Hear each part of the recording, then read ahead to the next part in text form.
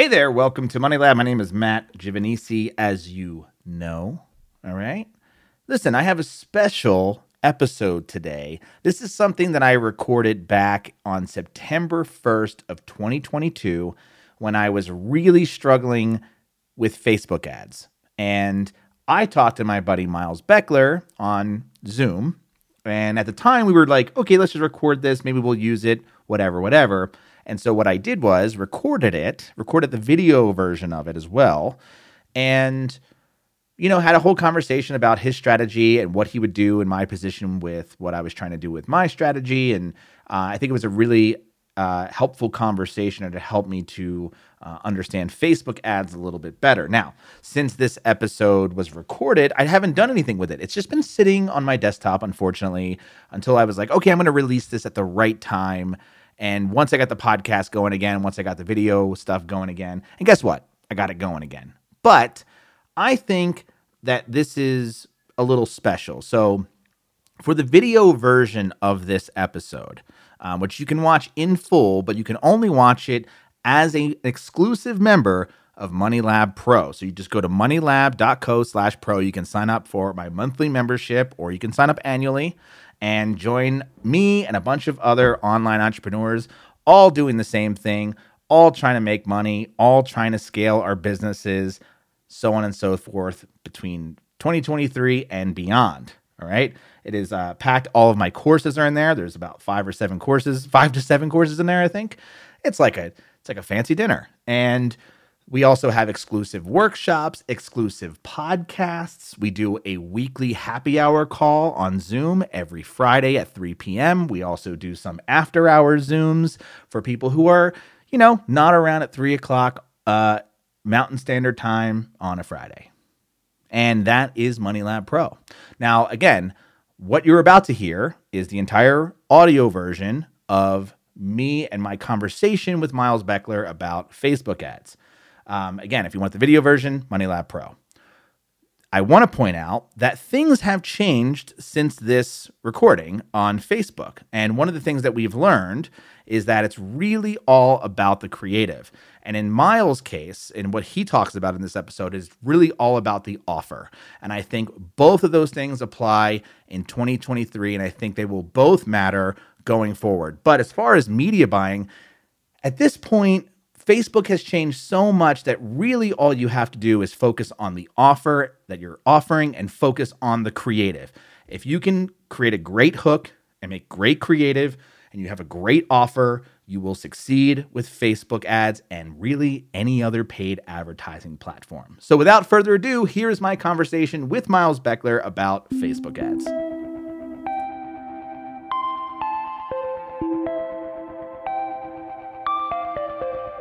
So I been talking to Steph about my frustrations in the paid advertising space. It's been, I want to say 3 years of me doing this for myself, because I used to do it professionally, just PPC stuff for a luggage company for a very short period of time. But every 6 months, I think I got it, and then I get frustrated, and then I have to rethink my entire strategy, and then I'm like, I need to hire somebody to do this for me, and there's this constant I don't understand. I don't understand why things work in the beginning and start to taper off. Huh? Yeah, and then they stop, right? It was shit, this thing's cash flow positive. Yeah, I've got it figured out. Let me go create a course and sell a guru method around this, and all of a sudden it's oh, that doesn't work anymore.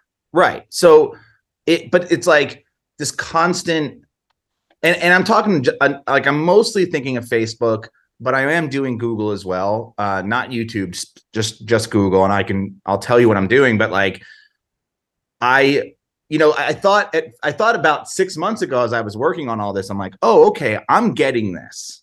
I just paid $1,000 for a course the other month, and it was really helpful.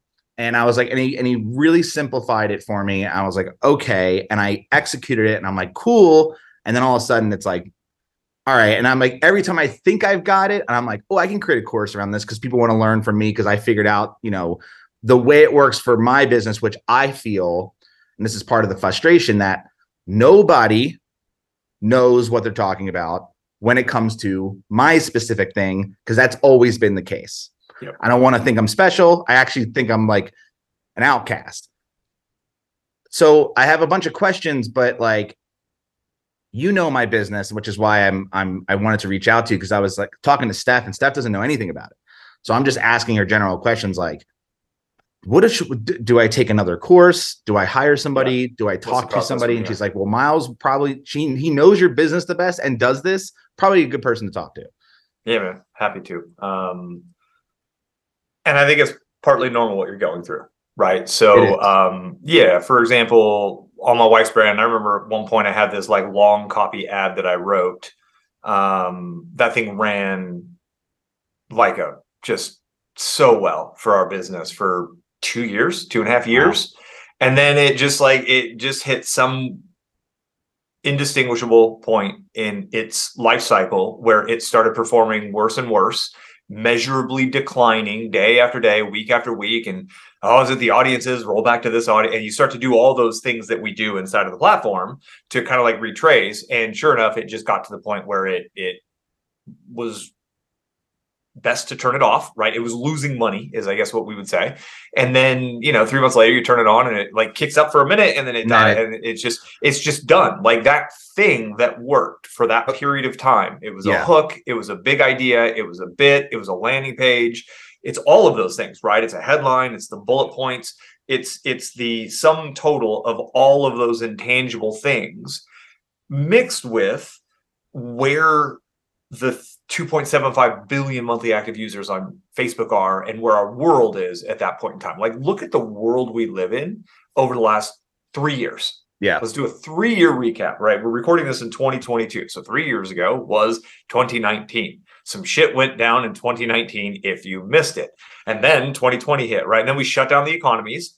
And then the supply chains clunk. And now we're like maybe coming out of it, but we're probably looking over the edge of what might be a depression, like straight up. Like I'll say those words with you. Like I'm not going to go throw that out like often on my YouTube channel, not to be sensational about it, but like when figureheads who control the monetary supply and our access to things try to shut things down and turn them on, like turn on and off economies, they realize that we can't do that without having 1,000,001 other things affected, right? It's just cause and effect is just like playing pinball.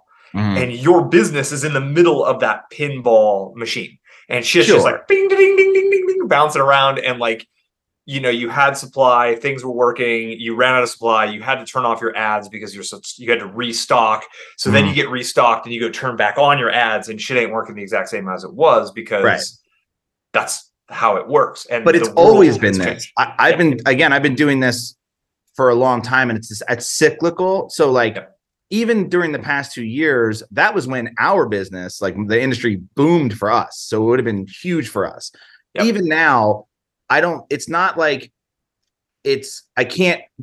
So when you brought up the ad you were just talking about, there's two things that like my dumb brain just doesn't understand. When you say I ran an ad, are you talking about the creative? Like when you were looking at Facebook, like not the ad set, not the campaign, but the ad text itself, the actual thing that humans saw. Okay. So for me, it's like, there's 3 steps of the process there where it's like, you have, your objective, which I'm assuming for you was conversions. And when you say the ad didn't work anymore, what exact metric did you look at to determine money in, money out? Money in, money out. And are you looking at Facebook's metrics? Not anymore. But maybe then. But like then I was, yes, because it was pre-iOS 14.5 or whatever, which killed people who can do math. Like it's like penalizing those of us who. And I'm assuming you ran a UTM on that URL, and that's how you traced it on your side. And Facebook. So the other thing we do sometimes is we run it through an affiliate link of our own. So I'll go create a new affiliate as myself, and it'll just be like an email of mine, and it'll be like this affiliate in my shopping cart is my Facebook ads. And then so I'm also testing a new additional click tracking system. I don't remember the name of it. We've got it installed, and it's attributing more sales to Facebook than Facebook is right now. And again, so we are in the age of shit. Like the companies are competing over who owns and gets to extract the value of all the data. And that's really what's going on, is Facebook and iOS are fighting with each other, who gets the data, who doesn't get the data.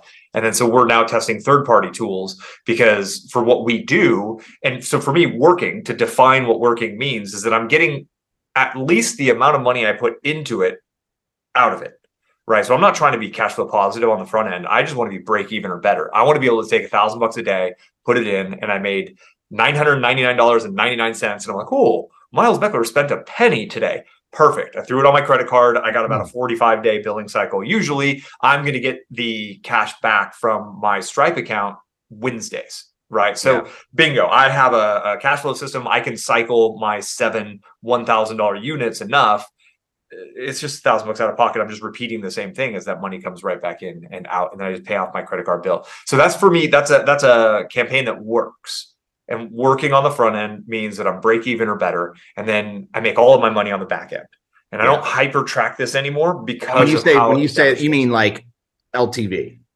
Yep, lifetime value. Exactly. That's it. The back end. So some of our funnels have, I mean, it depends on the customer journey. If they buy something, they go into a separate space. If somebody's buying, I want to try to sell them more quickly, because they might be a hyperactive buyer. Yeah. Which there's just people out there in the world who money is no option to them. You happen to be probably one of them in certain areas. And you're like, oh, I just learned about this cool world. This all looks cool. Buy that. I'll buy all of that. Like, I'll just buy all of the things with $400. I don't really care. Like, I want them all right now. So building pathways within my active campaign at this point in time, where the buyers can go down and get more offers, and those who didn't buy go down different paths that give them, yes, more offers, but also more nurturing things, and sometimes even different offers. Like, they'll see affiliate stuff versus seeing our own stuff, because if they're not buying my stuff, we'll sell them something. I got them on a list, right? That's kind of the goal and the point of having a list. And so all of that work is where we earn our profits from. And then so on the front end, I'm just like, how do I get a list growth system that's break even or better? And that's how we've been able to grow multiple 6-figure lists. Is by, so when you're doing these ads, you're not doing direct offers. You're doing, we are sometimes. We are some. Yep. We want to test that, right? So, because I mean, that's the fastest path to cash, and let's definitely test the fastest path to cash. But I always test it expecting it not to work. Sure. Which the law of attraction says, well, no, I'm just a fucking realist, and most of them don't. But we have some low ticket front end offers that consistently do quite well. And if I can grow a customer list is more valuable than a leads list. So I want to grow my customer list first and foremost. So if I can directly drive traffic to an offer and get customers, like, that's because I know a customer is worth this much lifetime. A lead is worth a fraction of that amount lifetime. And then a member, if I get them onto my monthly recurring program, they're worth even more. So I kind of like, I've done direct advertising to my membership in the past with cold traffic. The lifetime value of those people didn't work very well. So now the only people who hear about my membership are people who buy my other things. So it's like I've got this almost 3-tiered system that they go through on the back end. On your email side. On the active campaign kind of manages that, who's where based on your tags. If you get the customer tag, you are now on this automation, and they all have like do not disturb tags, so they hopefully don't overlap each other, right? It's all I get that. Yeah. So that's the way I look at it. And then so for me, it's like, okay, what's the big idea? What's the hook on my offer? And then the headline and the bullets type thing. What's that hook that's going to get them in? So for you, I'm thinking, like, have you tested a free plus shipping funnel yet? No. So that's where I would want to test that. Like, I would want to do something free plus shipping, whether it's pH strips. Like, what's the thing that they would get that would make them say, yeah, I need to buy all your other stuff, right? Like, what's the thing they need, the aha moment they need to have before they buy all your stuff forever? And if you go to that person who's, let's say you have an imaginary person who's subscribing to buy all of the things you sell on subscription, and they've been with you for 3 years, like we're obviously using our imagination right now. So I kind of close my eyes for video viewers and like back. Okay, so what is the first thing in that relationship when they had the swampy looking green pool?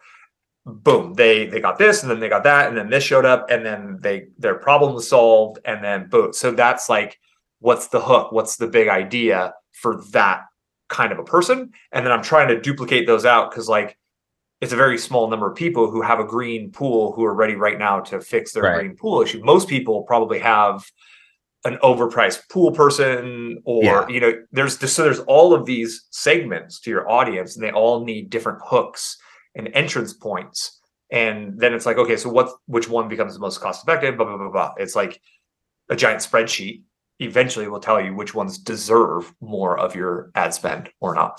And so what you're saying there is you're testing not the targeting, not the audience. You're testing and not even the creative, but the actual offer itself. Well, I know it goes with it, right? But like, but the offer, like you just said, free plus shipping, which right now you're like, how the fuck am I going to do that? Huh? You're like, how the fuck can I do that? Like well, I can't do that right now because I don't have a product that I could give out for free. I would lose money for sure.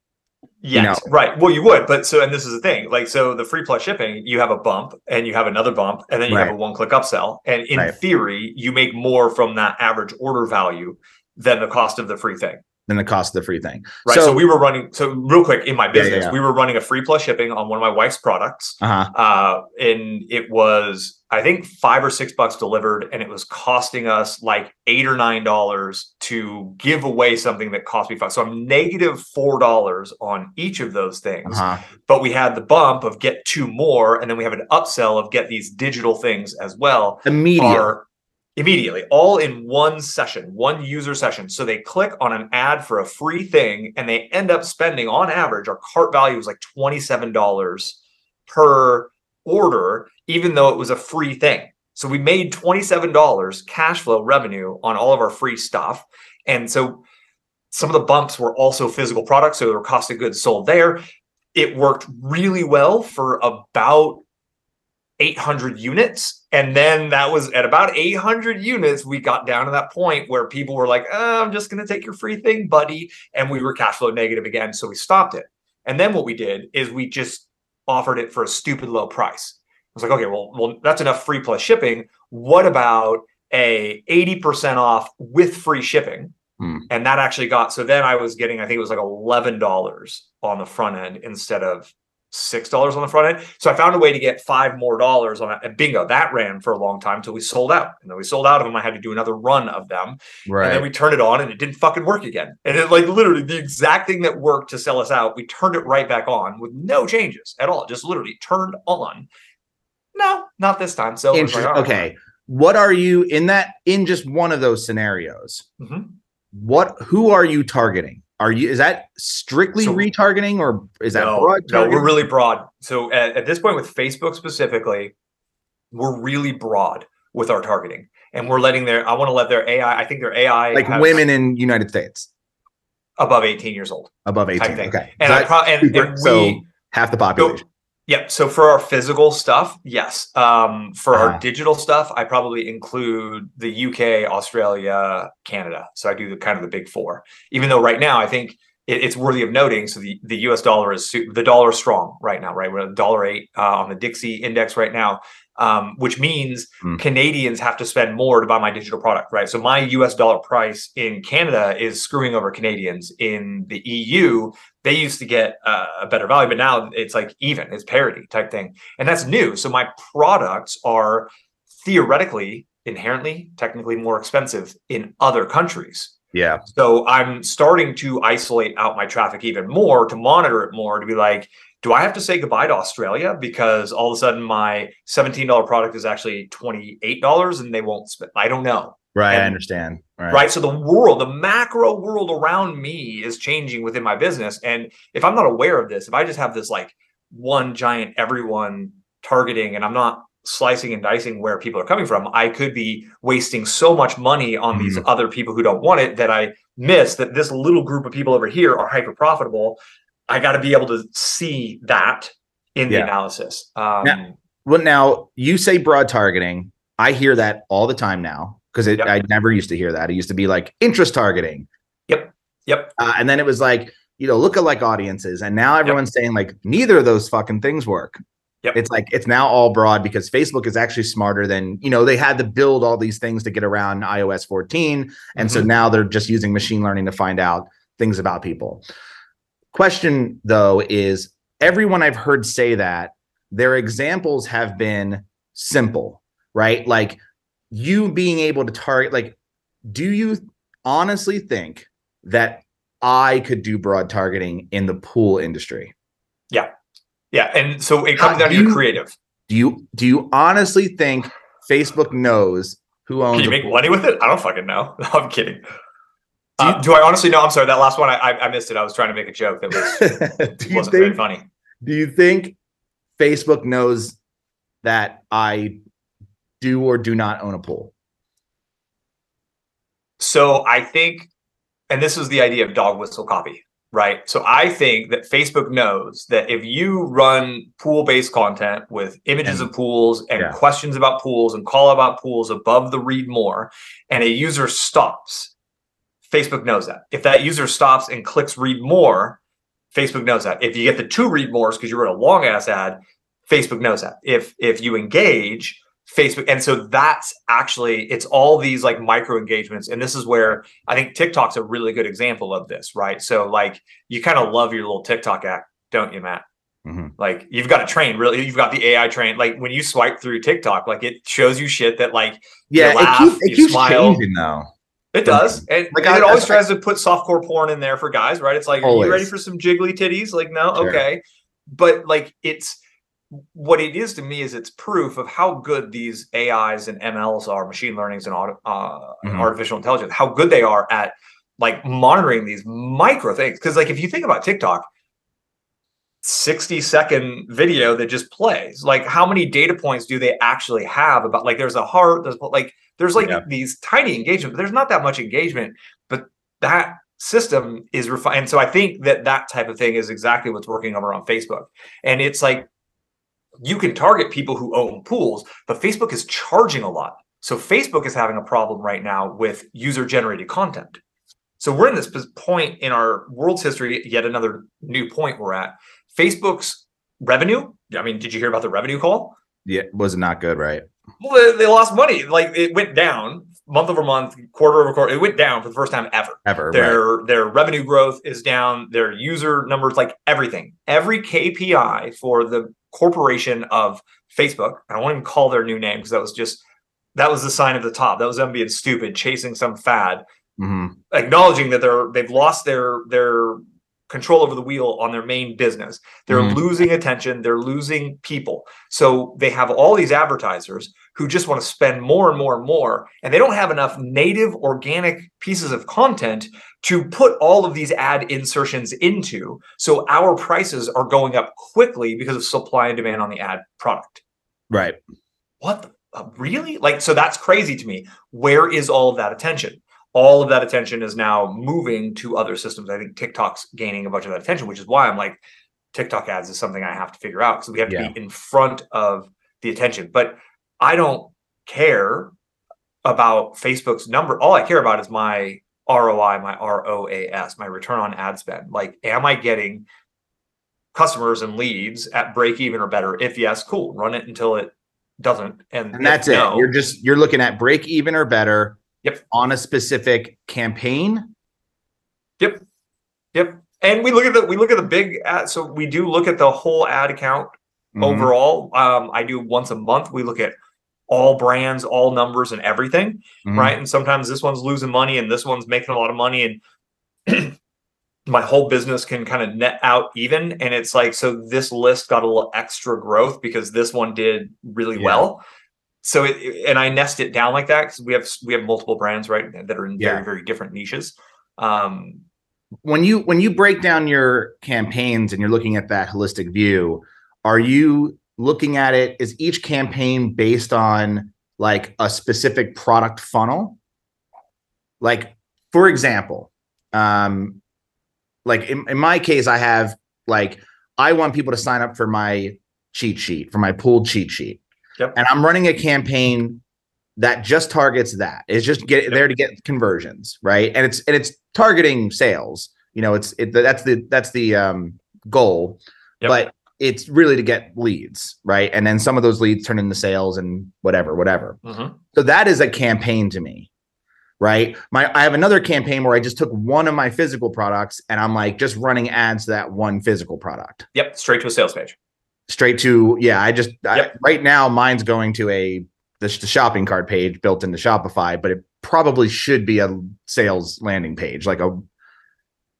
Yeah, I mean, it needs sales copy, right? Do you have Zipify pages? Are you familiar with Zipify pages? No.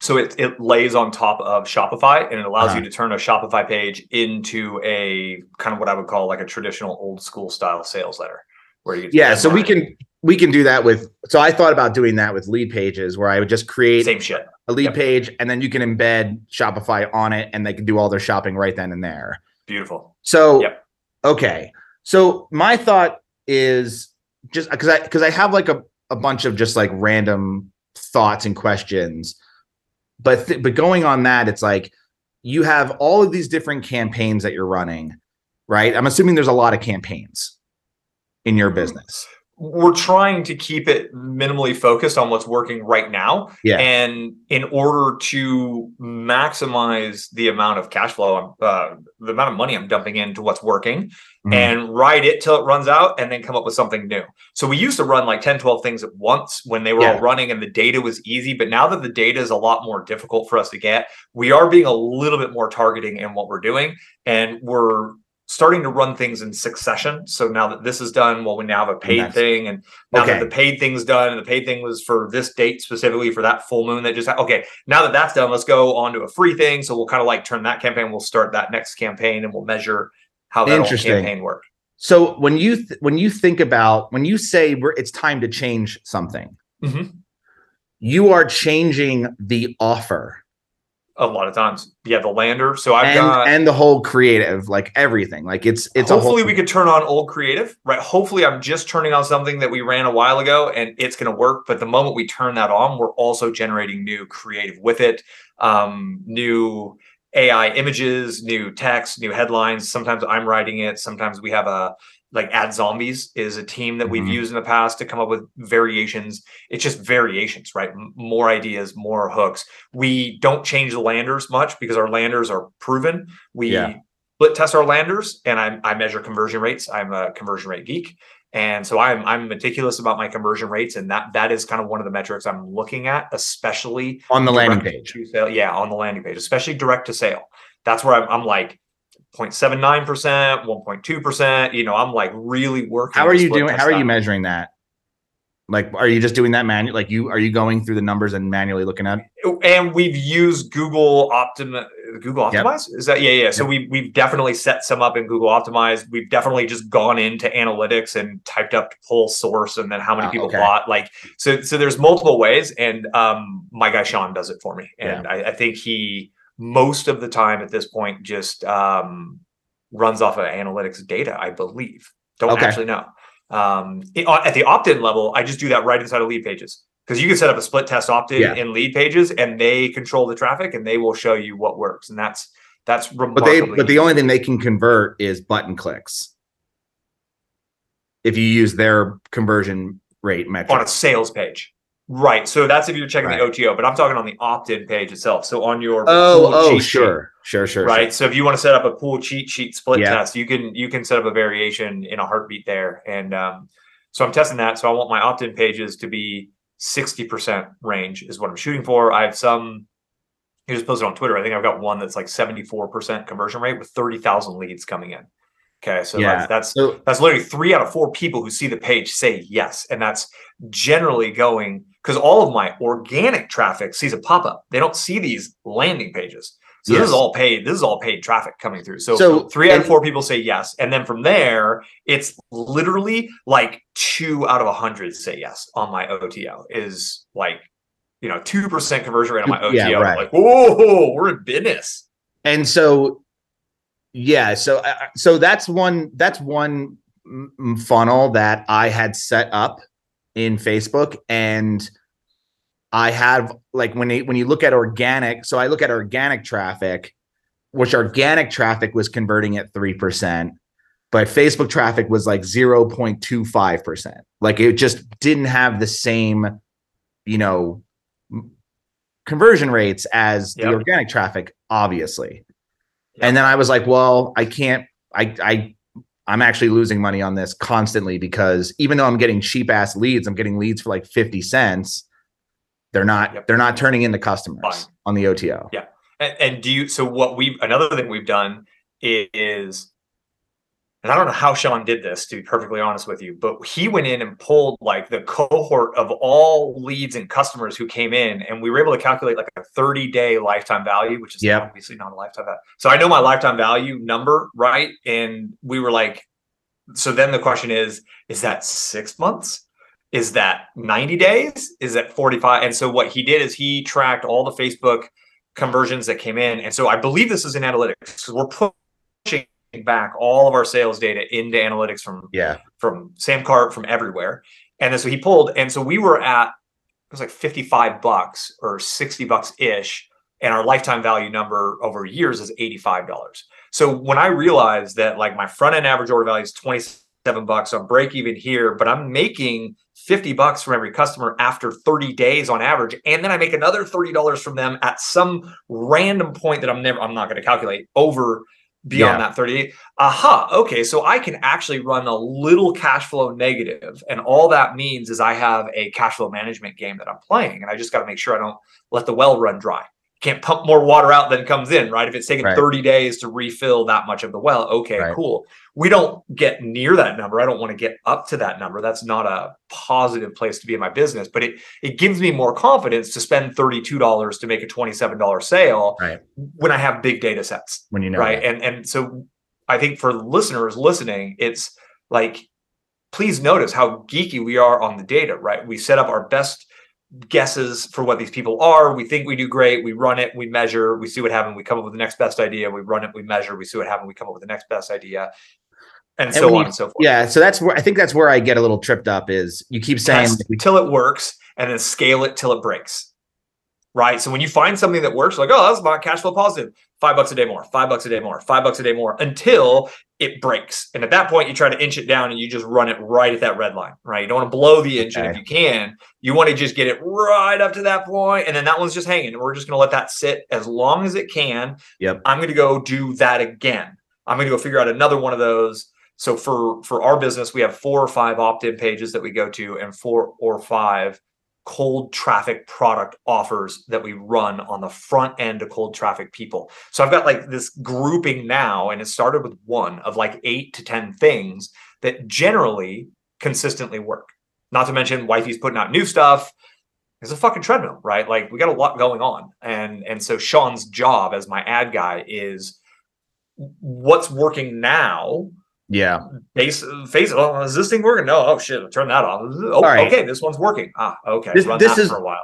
This is where I get I'm tripped up again, because I think I have a hard time visualizing advertising the way that I would visualize, say, a blog post or something. Okay. Because of the way it's structured in campaigns, when you say like, we come up with a new idea and we execute, I'm like, great.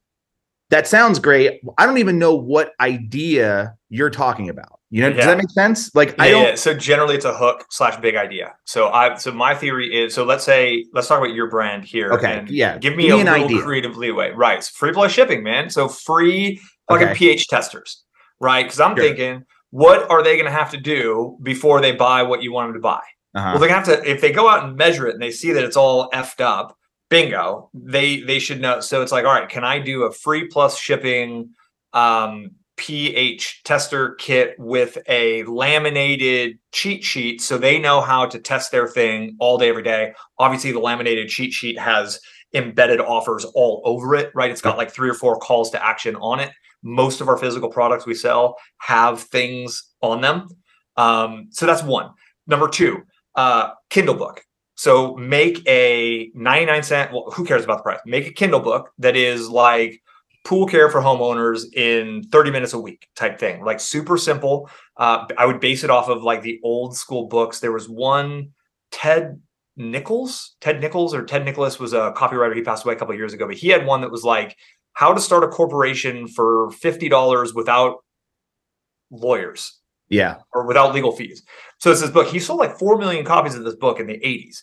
And the book is how to get results for this tiny amount of money without this thing you don't like. So it's like, okay, how to manage your pool in 30 minutes per week.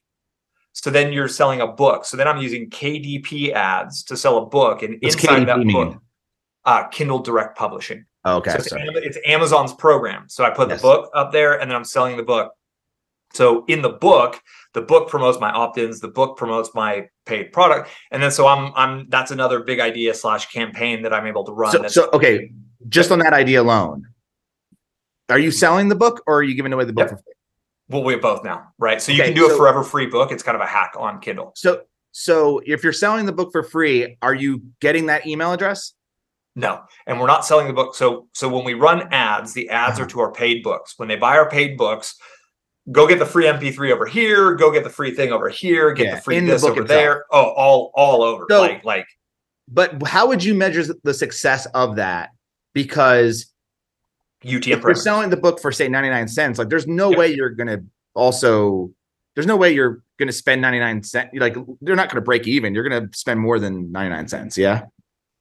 Yeah, so like $3 books.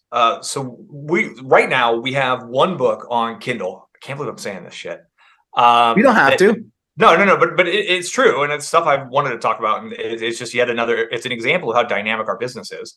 But we have Kindle books that we run ads on, and you can see. So what's cool about Kindle advertising is like Amazon knows everything. They know how many impressions because they happen on Amazon. They know how many clicks because they happen on Amazon. They know how many sales because they happen on Amazon. They know how much revenue you make because it happened on Amazon. So we get those to where we're running these books break even or better on the front end on Amazon. So I look in on my Amazon numbers, spent $4,000 last month. We sold $4,000 in books. Perfect. That's a break even system. What's happening? Books are getting in the hands of people. Inside of the books, there's all kinds of calls to action. And I know for a fact, some percentage of those people are actually taking those actions. And then, so that's all my profit. And we measured it really meticulously with UTMs at first to prove that they do actually leave the book and they go over here. Yeah. And once we knew that was working, I don't really care about that as long as I'm break even on Amazon. Right. And now we're trying to get our next book. It's like, oh, well, that's working. And for people listening, 1 out of 6 books, I think, worked total, right? So it's taken 6, and we kind of built this one specifically for the process based on what we've learned through the 5 that didn't work type thing, because this is how the path goes, right? It's not like I had this idea, fucking hacked out a book and threw it up and voila, we're working. It's like, no. We put our first book out in 2012 and we figured this system out in 2021, right? So okay. What I'm hearing then is the ideas are really sales systems. Yes. Processes, sales processes for sure. Okay. As an idea for my business, would this count? Is I'm going to create a quiz campaign. Mm-hmm. And the idea is I'm going to put an ad out super broad. That's like, do you own a pool? Take this quiz to find out which type of pool owner you are. Okay. Right. They take the quiz, and then it's basically like, design your own, pool care package. And at the end of the quiz, they get pitched this like, hey, here's your subscription kit for your chemicals that you need for your pool. Smart. That would be. Are you a bromine person? Are you a chlorine person? Are you a salt person type thing? Get them into the right buckets. You're just collecting data, right? You're just going like, this person has an in-ground pool with salt water system who lives in California and built the pool, didn't buy a house with a pool, but built it. It's like, cool. We know that about you. Here's what we recommend for you. Yep. Here's a sales message that is really hyper tailored to you. So for that one freebie to be launched, you're actually gonna have like 4 sales messages on the back end, 4 SKUs on the back end. It's going to be right. So it's complex. And so I want to do this for my audience because I I feel like I have a challenge in perception of people like, well, is Miles an affiliate marketer or does he do product sale? Like, what is Miles? What is he doing? And it's like, well, I've been doing it so long. I do all this stuff. And I almost want to have a, what's the right business model for you quiz. So people can answer personalities. Yeah. Are you a SaaS person? Are you a blog? Are you a niche site? If you hate writing, let's not get you into don't blog. Right. So, but then I have to have like a separate report for a physical. Well, you could, or they could all work for everybody. You just change the sales copy on those pages. That's true. Yeah, right? That's true. So, but it's going to work better when you're like, cool, this is the best thing for you because you're in the Intex above ground pool. And if you use this, you're actually going to melt the plastic. So you really want to use this product here. And I've got a good deal for you on like, voila. It works. So that in your head would be an idea. An ad. That's a big idea. That is, yes, that's a hook. Okay. It's a big idea. And it was funny when you first said it, you're like, I'm going to run a quiz. Do you have a pool? Like, I don't think they need a quiz to know if they have a pool or not. But you're saying what type of pool owner are you? Yeah. And so that's the hard part, right? It's like, I would wonder if like a quiz, like a calculator, like how much money are you wasting on your pool care? Question number one, what kind of pool do you have? Question number two, right? Because you want to help people realize how much money they're wasting. Yeah. And then you're like, great, it seems like you're probably spending this much on a pool guy who's trying to bang your wifey. So let's get you over here where you'll save a bunch of money and you won't have predators inside of your pool area type thing. All right. So the idea, just a tweak. I'm trying to make it a bigger idea, a more compelling big idea. Would you, all right, let's say hypothetical scenario here. I'm trying to sell my pool care course, right? Just generic. Okay. But there are two types of people. There's like, let's say somebody who has cloudy water, who has a problem with cloudy water, and somebody who has a problem with green water, right? These are two different people so there are two different messages, two different sales copy pitches for the same product on the back end, right? Would those be separate campaigns or would they just be two different ads and one of them is going to perform better than the other? So my initial gut instinct on that is I would let the dynamic creative on Facebook, right? Their dynamic options. I would let them figure it out. And I would make a landing page. So the headline on the landing page on the sales page would have to be like how to get crystal clear pool water every time, 20 minutes per week. And it'll save you $1,423 against having a pool boy do it for you. So the landing page works regardless of what entrance point they come in from. And I would let the AI and the machine learning on the Facebook ad and the TikTok ad and the YouTube ad, I would let that tell me what's actually more compelling. And I would use UTM parameters to say Facebook ad, green pool ad, Facebook ad, cloudy water ad, Facebook ad, foamy, weird goo around the ring ad. And so what you kind of create one where you hit all these hot buttons of the problem. So the ad's going to be problem. So it's problem solution, right? Problem agitate PAS. So then all the ads are different in one campaign, one ad set, dynamically going through all of the problematic hot buttons that have that same solution, which is a crystal clear pool that your kids and direct offer to the course. That would be something to test. Yep. And then I would also test it through the pool cheat sheet. Which on that, so on that metric, right? Like the cheat sheet, when I think of that, I'm like, that is a single idea, right? So that's a single campaign cheat sheet, pool cheat sheet is a campaign. The ad set, at the ad set level, there could be different targeting options, but I'm finding that maybe it's just smart to just do broad and let the creative kind of target what it needs to target. The dog was really, you only need one ad set nowadays. So we got one cold. We usually do like a hot 28 type thing. So anyone who's engaged with us anywhere for the last 28 days, they kind of just get pulled into it also. So it's like a gigantic retargeting. You can that would be one ad set though. Yeah. So we kind of break them out separately, like the warm, right? So it's kind of like cold, warm, hot is one way that people talk about it. So minimal segmenting. Because someone who's hot means they bought something or they opted in for something, they took an action. Like let's sell them something else quickly. And it depends on how many people per day / week reach into that, whether you can run that perpetually or not. Interesting. All right. So, but let's See, that confuses me because I'm thinking of the cheat sheet. Okay. Why would I ever send that to people who are already customers? They already have it, right? So I wouldn't do it, right? So there would be no hot. Yep. And so and this is where we're like, there could be warm though, because it could be people who visited my website but didn't opt into that offer. Right. And this is where you tweak it for you. So we have like 5 separate opt-ins. We found our people will opt in for something else, and then they'll buy the OTO on that separate opt-in. So every time we create a new opt-in as long as it's like really different from the first thing. So opt-in for an MP3 we ran for a very long time. And it was like, well, would it work for a PDF? So we made a PDF. And it was like, well, let's test this. Like, okay, email our list over to our opt-in page. But Miles, you could just set up a click trigger tag thing in ActiveCampaign. I don't want to do that. I actually want to know if they're willing to enter their email address again. And then they go see a one-time offer after.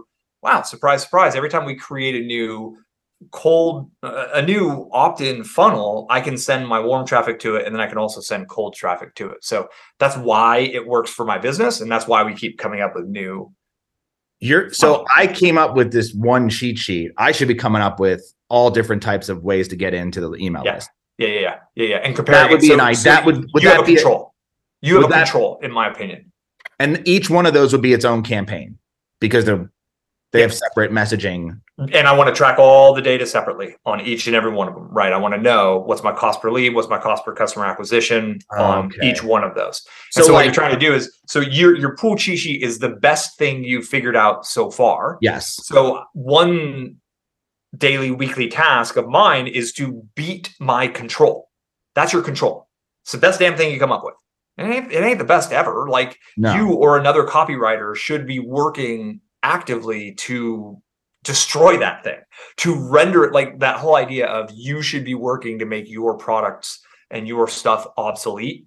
That's how. It's like, what's a more compelling offer than that? And sometimes that's a split test on the landing page, but sometimes it's something that's just, it's totally different.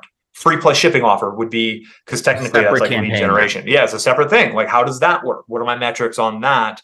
Okay. And that's a very drastic and different thing. You're not like, oh, checklist versus cheat sheet, and everything looks the same, but you change 2 words, right? Like that you're not going to get a drastic. No, right. You need drastic difference. Yeah. Right. So, okay. That makes sense to me because I can think of myself and say, well, I have this cheat sheet. That is a campaign. I'm running it. It converts. It gets good leads, or it gets cheap leads, but it doesn't convert to my OTO. So maybe my OTO for that specific Facebook audience needs to be altered, right? Because it's this one sort of like string. And so I'm like, okay, I have an idea. Let's do a water chemistry crash course webinar, hour-long webinar. And I'm going to create a separate campaign. I'm going to create my warm and cold audiences and targeting. And then I'm going to create maybe like 4 to 5 ads that are all just different types of copy, different types of creative to get people to sign up for this webinar. And then measure, and that campaign is a conversion campaign. So, because I want to know after the webinar, are they buying the friggin' product? Right. And are you and you're going to do the song and dance, and you're going to sell the hell out of that. You're going to do it live the first time, right? Yep. And so once it's done live, then you set it up as, instead of like free webinar with a webinar registration, free video reveals. And then it's just a standard opt-in for a video type thing, and the video plays, and you're not trying to like make it feel webinar-y, but if you nail it on the first one, the odds are it could work. And I would send everyone who's ever come in contact with you through that thing, even if they bought in the past. I don't freaking care. Let them buy again. Like, I'm not going to prejudge them that they don't want to buy the same thing twice or whatever else you're selling at the back end of it. Like, you can make the offer on the back end of that. Like, not only are you going to get the digital book, but I'll send you out 4 cans of chemicals. Yeah, right. Like, you can make a bigger offer, and you could make it into a $99 offer that has like part digital, part shipment stuff. Because not only is this the how-to, but you need these 2 things. You need the bromine shock and whatever. I don't know. That's your stuff. So so it just sounds like to me, you're testing. And the upsell is more chemicals, right? So you sell them that first thing that's got the, and then by the way, you want to just 3x the chemicals. Since we're shipping it to you and you're already paying shipping, like, might as well get 3x more. And so now your free webinar actually generates $149 as an average ticket value. Yeah. You have a much bigger budget to run ads to get leads, to get a customer if you're making 149, but then you have cost of goods sold, blah, blah, blah. This is the game, right? I think the biggest takeaway so far for me has been thinking about, like, I'm thinking about ads in the very like literal sense of like, I don't want to pick that. Wait, like, what can I pick up that's not nefarious? Okay. All right. No, there's a better one. Are you in your BDSM dungeon over there? Yeah, there's some paraphernalia that I shouldn't pick up. Gotcha. Candle, right? Okay. So like, I sell this candle. It's a hop candle, right? Hop smell. Okay. So the way that I'm thinking about advertising right now, Google, Facebook, TikTok, all of that shit, is I'm going to create as many different ads to sell this one candle. Okay. And I'm like, in my head, I'm like, I can only do like 4 ads. Like I did like, 4 different images, right? Yep.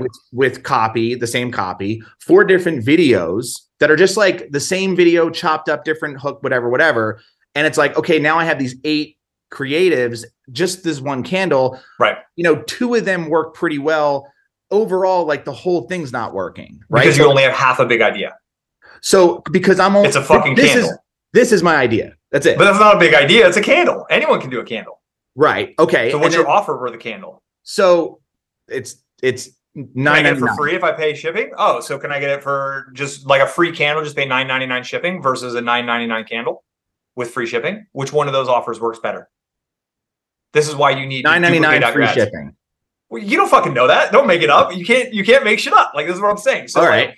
Like, so let's say let's talk, because you're jumping to the ads. So what, you have a great sales letter that you wrote, Mr. Master Copywriter dude, or, like this is, so what are all of the targets you can send that to, which means what are all the different ways you can sell that thing? So you could sell that thing to me on a 3-pay, spend $5 today. I'm going to ship it out. And then I'll bill you $5 in a week for the next 2 weeks after that. And if you don't like it, send me back the candle and I'll refund all your money. And that is an idea.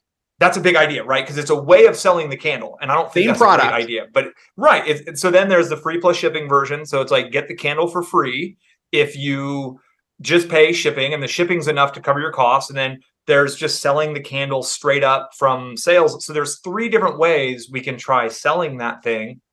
And then sell the candle, but sell it with like a little PDF ebook that has the hoppy candle IPA bath time ceremony, right? You could add, what bonuses are you adding on to the candle is another thing that can possibly convert. So these are all of the ways of like, what's the offer and how's that offer like actually more compelling? Because we could go to Etsy right now and type in hop candle on Etsy and we're bombarded with shit offers for that same sort of thing.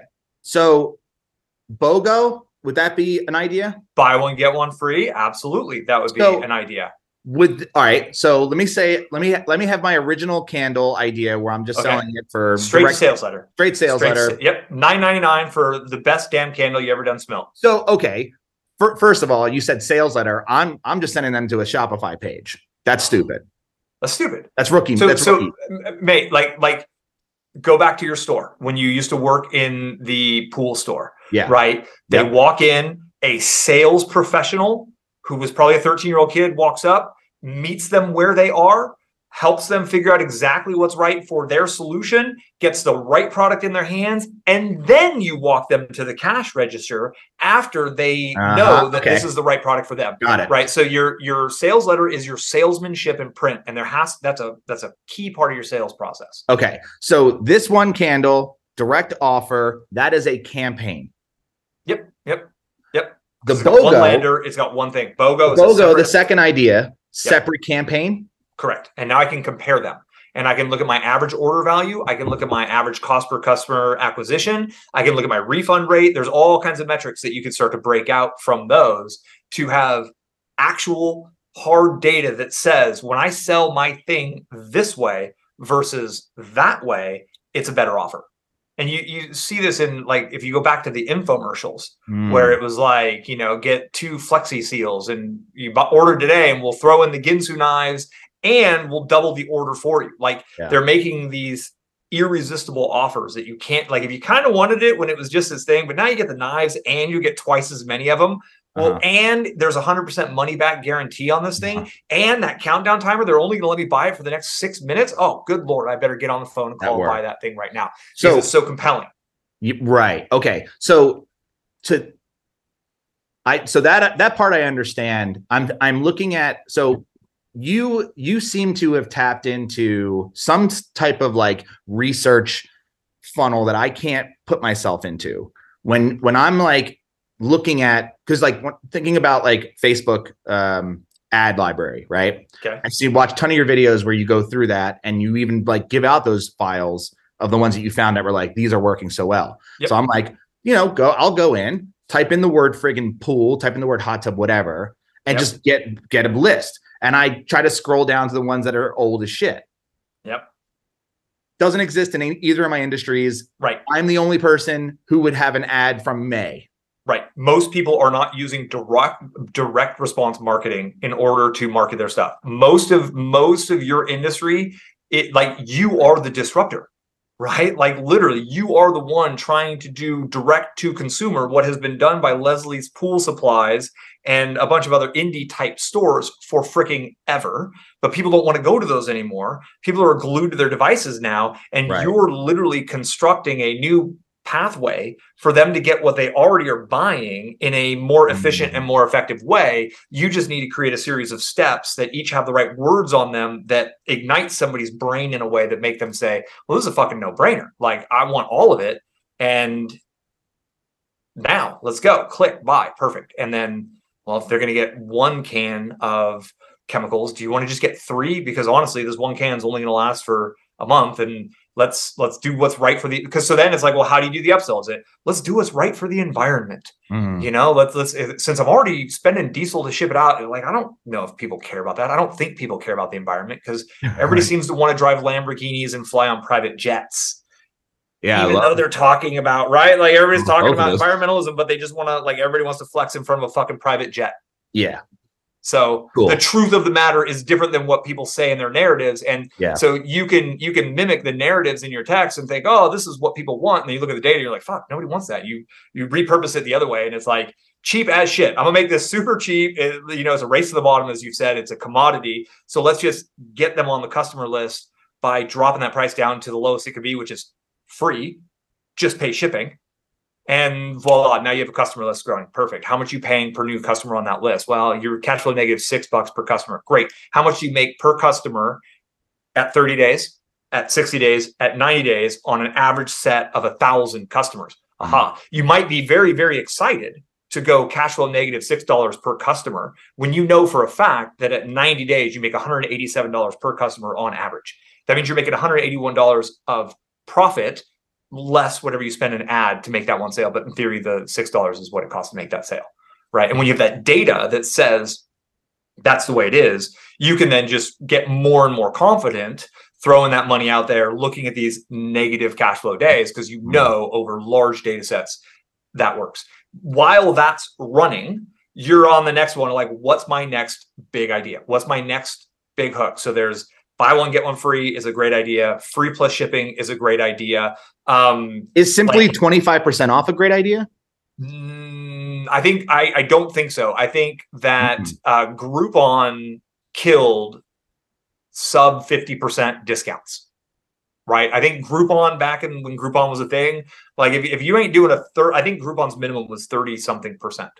So like if you can get up to 50% off, I think that's a fairly big idea. But like, what's the difference from your metrics at 50% off versus doing free plus shipping with a $9 shipping? Can you get the exact same amount of money per customer by reorganizing it? The other thing is like, pay $1 now, I'll ship it to you, and then we'll bill you the rest in 30 days. That's fucking crazy. That is crazy to do. But that's the kind of stuff that like these old timer dudes, that book's over there. I was going to show you that same pamphlet again. Yeah. Right. They were like, literally mail this back. We'll give you the book for free plus a bonus for free. And then we'll bill you in 21 days, 3 bills of $7. Like there's a whole lot of trust inside of that mechanism. And that thing scaled to 50 million bucks. Sure. And so the offer, like you're reading it and it's like, okay, so it's got all this stuff I want. I'm like, wow, I don't even have to pay for it. Like, and even if I get it and ship it back, they'll give me my money back and then I get to keep the bonus. Like, so it's like they're getting a reward even if they try it and get all their money back out. It becomes like an absolute no-brainer of an offer because it's just stacked with all those levels of value. All right. So I think I understand the offer piece. I understand wanting to create multiple creatives because dynamically Facebook's going to pick the one that works, and you can just try a bunch of different things, whatever. It doesn't seem that important, actually. It seems like the offer, the big idea, is the most important thing. It is. Okay. Just because it is. Because if your offer and your big idea is shite, there's no creative that's going to make that work. Right. Okay. But if your offer and your big idea is so good, even rubbish creative is going to get, some people are going to find their way to get it. Be like, really? That thing's for free? Like, okay. And an idea is simply an offer, whether it's a free offer for a cheat sheet, a webinar, or, a free physical product, or just free plus shipping, or just free shipping, or even, 50% off is a compelling offer, or like buy now, pay later. Buy now, pay later bundling. It's like, get this, and then you'll get this and this and this and this and this and this, all for the low price of blah, blah, blah. So another one would be a subscription. So let's say they need 1 can of chemicals per month. So for a $1 trial, they'll get the pH testers, they'll get the mini can to get started. And then in 7 days, we'll bill you for your first month, and so you'll get 7 days, or in 14 days. So then you've got this $1 trial for the DIY at-home pool care kit. You'll get the book, you'll get this, you get that. You pay a fucking $1, so you're cash flow negative on that. But then your rebills start at 14 days, and then you're monitoring like how many people rebill, and if enough people rebill, and if they stick on those memberships for 2 years, and your LTV is, you just broke the fucking industry, dog. Like literally you will now be able to mathematically go acquire every customer that Leslie's Pool has ever had, because Leslie's Pool has some stoner working behind the counter that doesn't want to actually be there, and you are giving people a way better experience to get what they need, which is a clear pool. Right. Which is more time with the family. It ain't the chemicals. We've talked about that, but that's copywriting, right? It's all the other stuff. Okay. That makes sense to me. Big, right? That's big. That's a really big idea. And all of those ideas / offers are the campaign. That's the whole kit and caboodle. I would connect campaign to lander for you mentally. So when you come up with a new lander that's like a new thing, and theoretically it could be the same product, it's totally different. It's a different offer. Exactly. Now we're going to build a new campaign, and that way you can go break out all those campaigns, and your naming convention should be, like FPS, free plus shipping, 50 off. And then so you can look at it right there, the campaign view. FPS brought me in customers for this and this for that. And all right. So that makes sense. That is eye-opening. Creative, that part I understand just from a creative perspective. Now, the ad set, as I think where a lot of people get tripped up, including myself, which is like, I think it has changed over the years, right? So, I've heard people say, you need to create 10 different ad sets with like different like targeting groups. And then within all those ad sets are the same 10 ads, so it's like you're just constantly duplicating ad sets. And it's like, all right, we'll target a lookalike audience on 1%, a lookalike audience on 3%, a lookalike audience on 5%. Do a, That's old school. Target. It's old school. It's old school. That's done.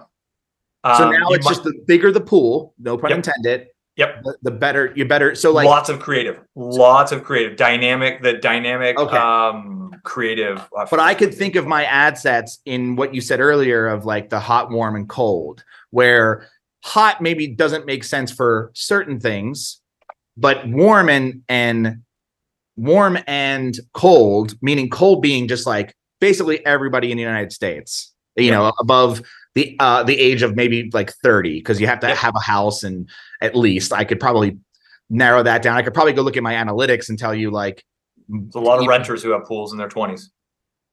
There are not renters with pools that take care of them. Oh, gotcha. Okay, they take care of them. Got it. So industry knowledge makes sense. Yeah, so it's like really, I think 30 is too young. There's and it would be depending on where you live. Like I'm not going to spend that money in New York City. No one has a pool. Right. So it's like, so all these parameters that you add, you're going to increase the cost per everything. across the board, right? So every time you tell Facebook, I want this, and that's why we're not doing the lookalike here, the lookalike there, because when you give them parameters, they're like, cool, we'll meet your parameters, but we're going to go ahead and charge you a lot. And when you're like, hey, just let this thing run, theoretically, they're going to go find you the best people at the best price. And you use your creative to essentially get them to stop. Yeah. Does your pool look like this? Like somebody who doesn't have a pool is like, nope. Ooh, this AI is broken. God, look at how dumb these ads are. But it's learning the whole time. And then it learns and learns and learns. And people who figure it out, and side by side pool before and after of the same pool where you got the picture with the thing down it, like, how to go from this to that in 30 minutes. Yeah. Because it is just throw a cap full of this stuff in it and voila, it fixes itself. I mean, maybe that's not how it works. Okay. So that all makes sense to me. I have a few more specific questions, and I just want to get your thoughts on them. All right. The idea of spending money to promote purely valuable content. Yep. To me, that feels incredibly stupid. Good. Right? It should. Yep. Sure. Yep.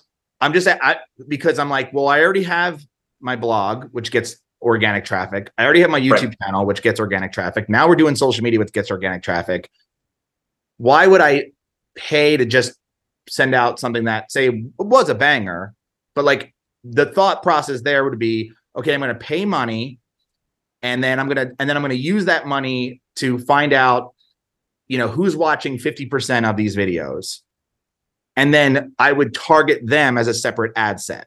Because they'll be just baked into my warm ads. You're extending the sales cycle is what you're doing. So the question is, the actual theoretical question is, if a organic SEO visitor who reaches my website and then ends up on YouTube, if I pay to make sure that they see my videos when they're on YouTube, a value-based video on YouTube, does that help when I then retarget them again for the opt-in? And does that give me a lower cost per lead, a higher conversion rate, and a higher customer order value on that product? So it gets really convoluted really quickly, and it gets really difficult to measure in a world that's getting more difficult to measure anyways. So I would not call that like a beginner approach to anything, because I think you can simply just just crack the nut of selling your stuff.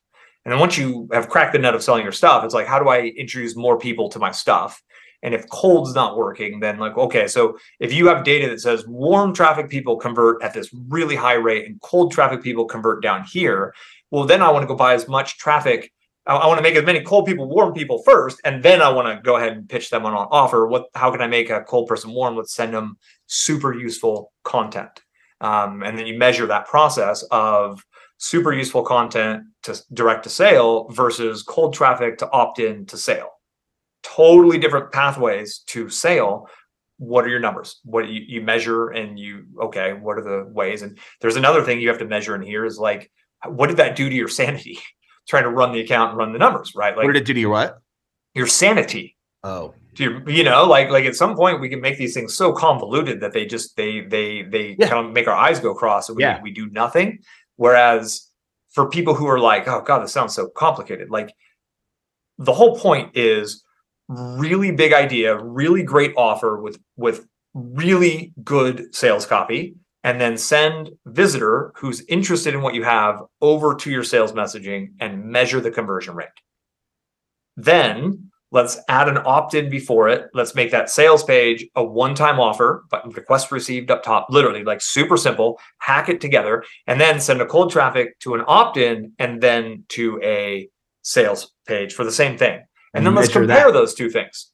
And let's just compare. What are well, I got leads on this one and that. So my effective cost per lead, okay, so I made a little less on the one with leads, but I did get these 80 leads, and now I can track that in 2 weeks, 4 of those 80 leads bought. And actually, when I look through a 30-day window, structure B brought a better cost per acquisition, more customers, more profit than A. Bingo. Now I have data that says the little bit of complexity is worth it compared to add to sales letter.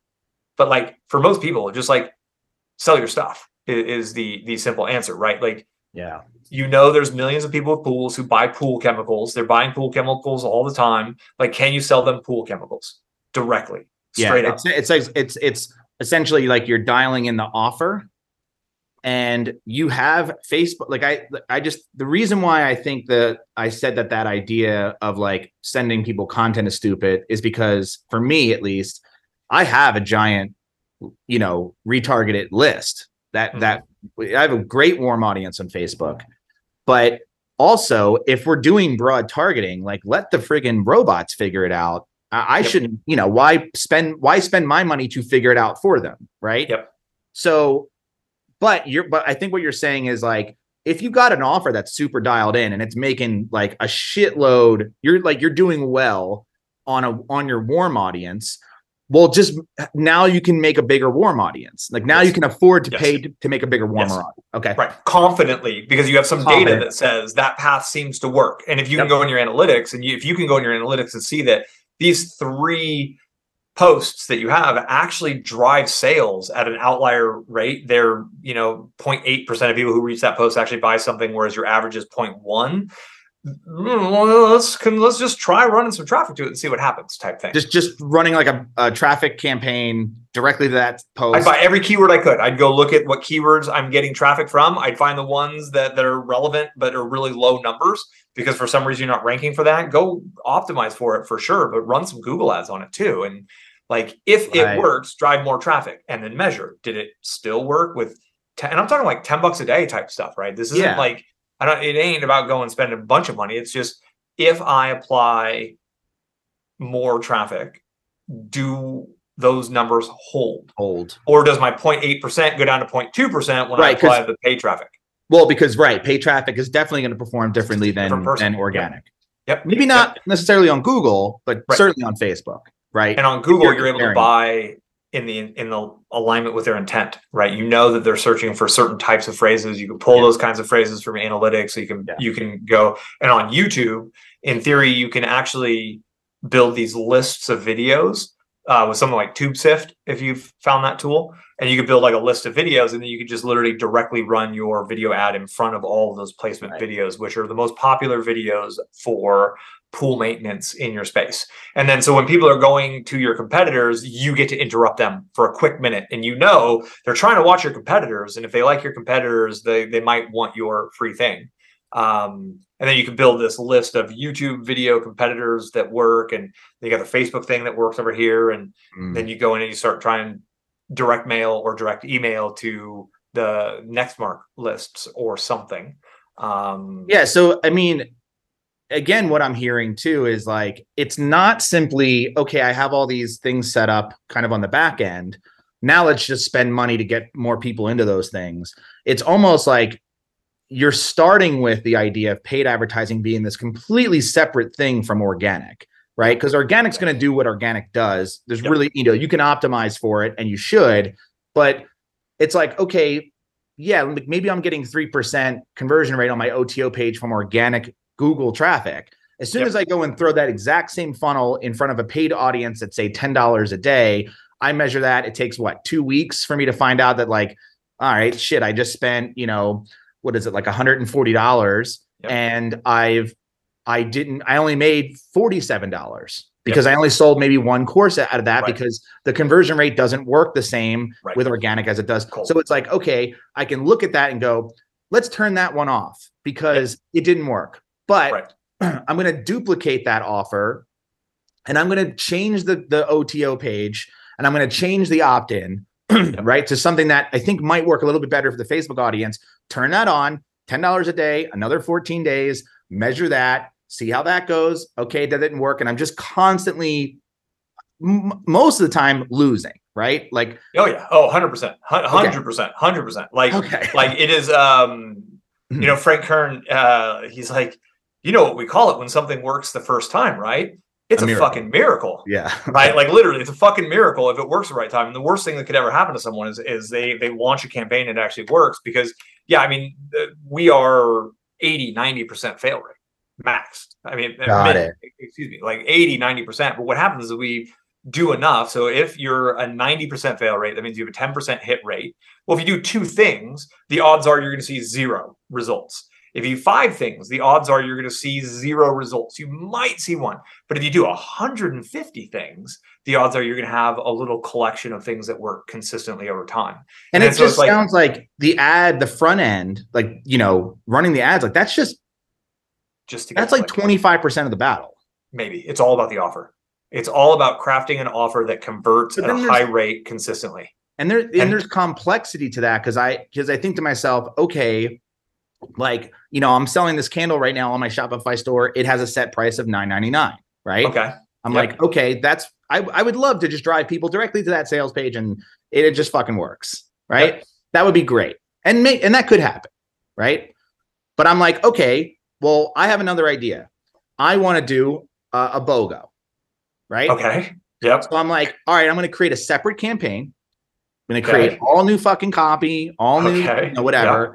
And I'm like, well, I don't have a sales page that has a BOGO offer. I have to create a new sales page. Correct. So I duplicate that, or I create some sort of a quickie ass sales page that's like, guess what? Buy one. No quickie sales pages.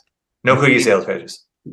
Like, your sales copy is the most important thing in the world, right? So I would like, do you have like a high powered, like a fucking sales copywriter assassin on your team? No, me. I would probably hire someone. No, I would probably hire someone. So Melanie and I are probably the best copywriters for our brands, but we got this girl who gets our stuff and all she does is write compelling copy for us. And so that's where most of my new offers are coming from, right? So we don't even have to really create the offers anymore. I work with her. It's expensive. She's $150 an hour. She doesn't have all that much time. I've been not fired by her, but like, she just gets some people buy up her time for $200 plus an hour. And she's like, yo, I'm going to go all in on this project. If you want help, it's going to be $250 an hour type shit. I'm like, oh, well, you go enjoy that. Call me when that project's done. So I found, and it took me, again, finding 7 or 8 people who didn't really work that well, but someone who I can just fire off projects to, and she comes back with things. My new sales letter, so she's working on both of our brands at this point in time. And when you like someone who can write salesmanship and print, like an actual copywriter is, they're the magic makers behind this game that make it work. And I found her on Upwork. And so years ago. So she would create, like, let's say I have this BOGO idea, right? Yep. For these 2 candles. I would be like, hey, like get something written and then design a sales page that's specifically saying that this is a BOGO sale. You got a special button. Like it's kind of like custom built because like you don't have like this, like, again, I'm just selling. Mine become separate lead pages, right? So it's a separate lead page and they're simple, all white. They got a big headline, pre-head, maybe subhead, probably, and then text. And it's like, so here's an idea. And a buy button. Oh yeah. And then a money back guarantee, and then testimonials, stuff. And then another buy button, and then the story, and then pictures of people with it, and then another buy button. And it's probably, you're gonna write 4,000 words to sell a $9.99 candle. And most people, if you showed it to them, would look at that, or Steph, like, no one's going to read all of that copy. Yeah, right. The wrong people won't, but the right people, they will. So here's an idea for you, right? Okay. So like, let's say you sell like a beer bath kit. Okay. And like take a beer bath. Like, you're a beer guy. Have you ever had a beer soap, in a shampoo? Bath? Oh, no, the bath bomb, right? So it's like a hoppy bath bomb. So it's got the bath inserts. It's got the IPA bubbly foam. You got your hoppy candle. And so now you get to have this, like, the man bath. That's a really big idea. Like, would that work? Did you see the Sasquatch soap stuff that ran on YouTube? Yeah. Like that worked, right? That he scaled that. That scaled like crazy, right? I think they actually sold that soap company. They scaled it so quickly, right? And so this is the idea of, like, are you actually selling a candle, or are you selling an experience, right? Because beer showers or shower beers are like a thing. There's like a subreddit around it. Well, that's when you just drink beer in the shower. Yeah, totally. Yes, that is a thing. Yeah, it gets weird. Okay, I think you're saying that it gets weird. So, but this is what I'm saying is, so this is what a copywriter is going to look for, is like, what's the big idea? And so maybe like the hops on your skin actually, like, I don't fucking know. That's what copywriters do, right? They come up with these angles, these ways to make it this new thing that people have never heard of, to where you're not selling a candle and a bath bomb. You're selling like an experience. Yeah. And I think that was a funny enough experience that like you can just picture a bunch of IPA bros sitting in a bathtub, like bliss. It's probably not a hit. So like, okay, I completely understand and follow that logic all the way through. I know exactly how I would set that up, except I get tripped up right now in the ad set level where I'm like, shouldn't I just target men? Yeah, you could, but you never know. Like, do you know any ladies who drink IPA? Well, if all of my sales copies just take a man bath as an example, what you call it an IPA bath or a beer bath? Sure. Okay. So then you would want to go broad then. Yeah. So I'm not going to prejudge any women or men. I have no clue who would buy that. Like I have no clue who would. Because I mean, I can tell you right now, like our audience, if you look at Google Analytics, more women than men read our blog. On the beer blog? No, on Swim University. Oh, okay. It's gotcha. 60% women to 40% men. Interesting. Wouldn't have thought that. YouTube is the other way. Are they the stay-at-home moms, you think? It's basically. Do you ever call your customers? Do you ever call them? There's a lot of widows. Okay. There's a lot of they just, because they're home with the kids and they're like during the summer with the pool, like that's. Or the hot tub. They're the one to shock it. They're just the one to take care of the house. Like they're on it. Yep. Yeah. And it's like, it used to be really female driven and now it's kind of like evened out. And when you look at like TikTok and Reels, that's mostly men. And when you look at Pinterest, that's mostly females. Right. So it's like, okay, obviously the platform definitely matters. Like the blog doesn't have the same metrics as the YouTube channel because the YouTube channel is mostly men. But like in this whole idea, it's like just target every freaking person, at least who's like over the age of, in my case, maybe 35 or would it make sense then to target homeowners? Is that too much targeting? Because at least that weeds out. The reason I can't actually give you an answer is like, how much extra does that cost? So let's say, think of it this way, right? You have floor per click cost. It's not how they work. It's an auction, blah, blah, blah. But just imagine it this way, that there's a floor per, and like when we were looking at the list mark next list, where I was like, oh, if you want their email, it's 5 cents. It's like $5 per thousand more. If you want this, it's $5. And that's like Facebook ads works in a similar way, right? You're going to pay this much to get your message out. And if you want to tell me that you want these folks, it's going to cost you a little more. If you want women who are homeowners, it's going to cost you more. Yeah. The theory is that the AI and the machine learning is now getting smart enough that it's going to know who for you. And this is what you test ultimately. But none of that really matters until you have a really truly proven converting back end thing off. Okay. Right. And that's so my question on the woman versus the male landing, like, can you look in your customer list? Can you do an analysis of names to figure out if you have more women or men buying? Roughly? Yeah. Your VA could probably give you a rough estimate. Good Lord. Wouldn't you want to know if your current customer base is 80% women? Well, then I think you know which platforms they're on, and you could probably target messaging to them. You could probably have images of a happy mom pouring chemicals in on top of their kids, and their kids are like, obviously don't use that imagery. But so this is where like the data can lead you to these other ways to craft these other messages, these other landing pages that target them. Because this is not, again, like just kind of saying this out loud just for myself, and anyone who's listening, it's like it's a lot of work. It's difficult. It's a great challenge. Because when I think about it in the sense of like, if I just try to master Facebook, right? That's one thing. We're talking about not just creating ads, which I already find difficult, right? It's like creating the ads, creating the ad sets, creating the idea, the whole thing. But then it's like you have to create a whole new freaking landing page. You're going to have to set up some new like discount code for how to track all of that stuff. Like you're going to have to set up this like massive thing, almost 90% knowing that it's probably going to fucking fail. Yes. Okay. Yeah. It's awesome, isn't it? I love hearing that because it's like, yeah, bro, that's it. Baseball players, like if you get a hit 1 out of every 3 at bats, you may actually be able to get into the Hall of Fame if you fail 7 out of 10 times. Right? Like people don't think in these terms of what we do is the absolute highest level, pro level. And here's the positive side on the other side of it. is you can disrupt an entire industry and you could build an 8-figure brand with literally hundreds of thousands of dollars per month in recurring cash flow, automatedly selling a commodity that people are already buying, right? So the gem that's hidden inside of the mountain that you're digging with a spoon into the mountain, you're like, oh, there's a lot of work digging into the spoon with the mountain. Yes, it is. But there's potentially gigantic diamonds inside of this, which is why it's worthy. It's like the best game in the world. If you can crack that code, if you can break through and find it. You make more than pro sports players, not the elite ones, but I make a lot more than most baseball players, right? Sure. Like we make a lot more than most pro players, not the elite ones, but like, dog, I hang out a lot, right? I spend because so here's the thing. Paddleboarding season is coming to an end here at the lake.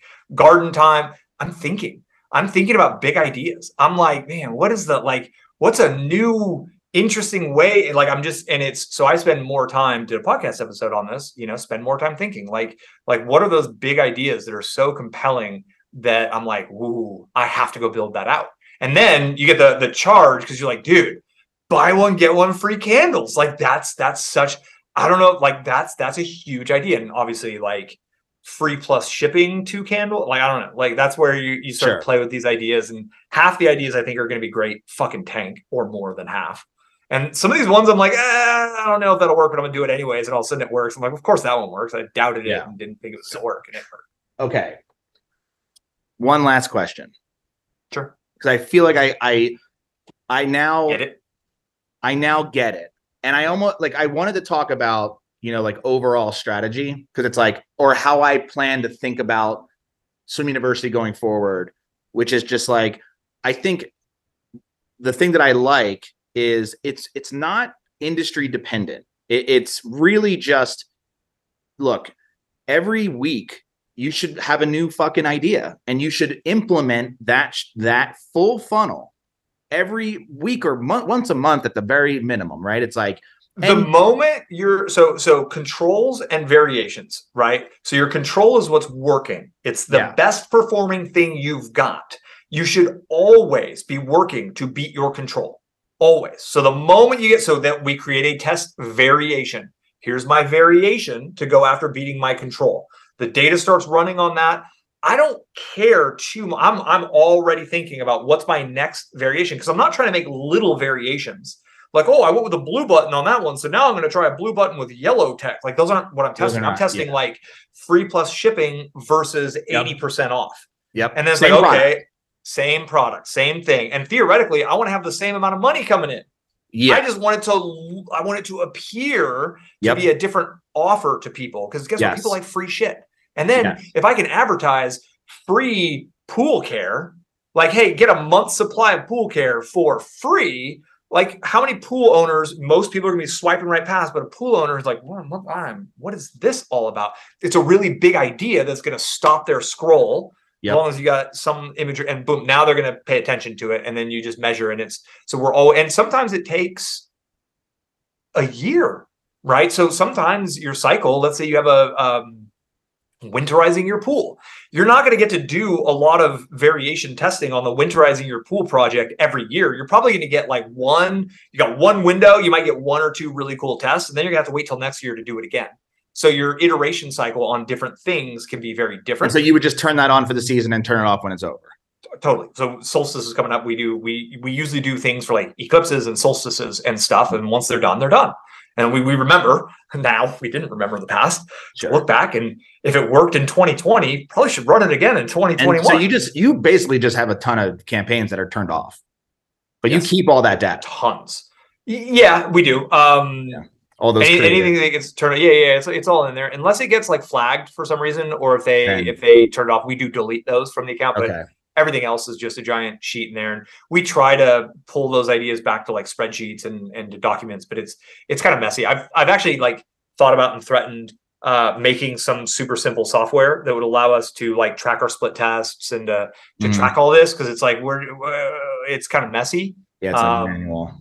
Yeah, and I just don't care. So there's two thoughts, that piggyback on my final question, but it's like, do you think like, let's say I come up with a new offer to test against a control. Like I have a control, it's not really working. I'm going to try to beat it.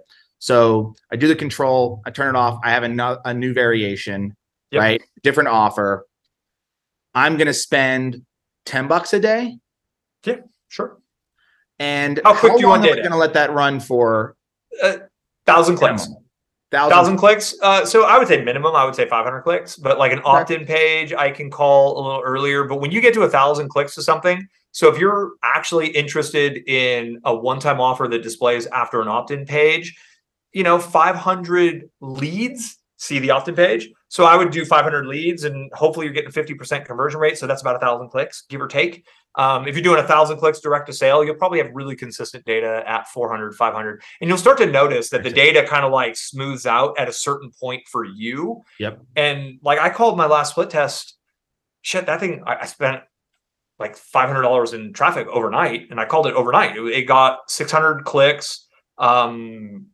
I was comfortable with the statistical significance of that overnight. And I was like, yep, that version, they were very, very different. So you just went in on your own volition and we're like, I'm going to spend $500 a day on this ad, on this campaign. Yeah, I'm going to hit it. Like, got a new one up. Let's see what it do. What it do? Yep. You hit it. Kick the tires, light the fires. And then you're like, next day, I'm like, yeah, that's good or not, whatever. First thing in the morning, how many people visit? How much did, it's because sometimes you set up campaigns, you don't get fucking traffic. Like, what are you doing? I'm trying to spend money over here and they're not giving me any traffic. So you'll just bump it up. Yep. Sometimes. And I'll pay to email directly on other people's email lists. So, but that's a benefit of my niche, right? Like running solo ads, for example, is something that a lot of people talk shit about, but it's like, it's a list of my people. They're biz op, make money online people. If I can go, so I just go queue up a bunch of solo ads from people who I know have pretty good stuff. And like, I know it's worked with my stuff in the past. So it's like, because I just want the data because that allows me to iterate more quickly than my competitors.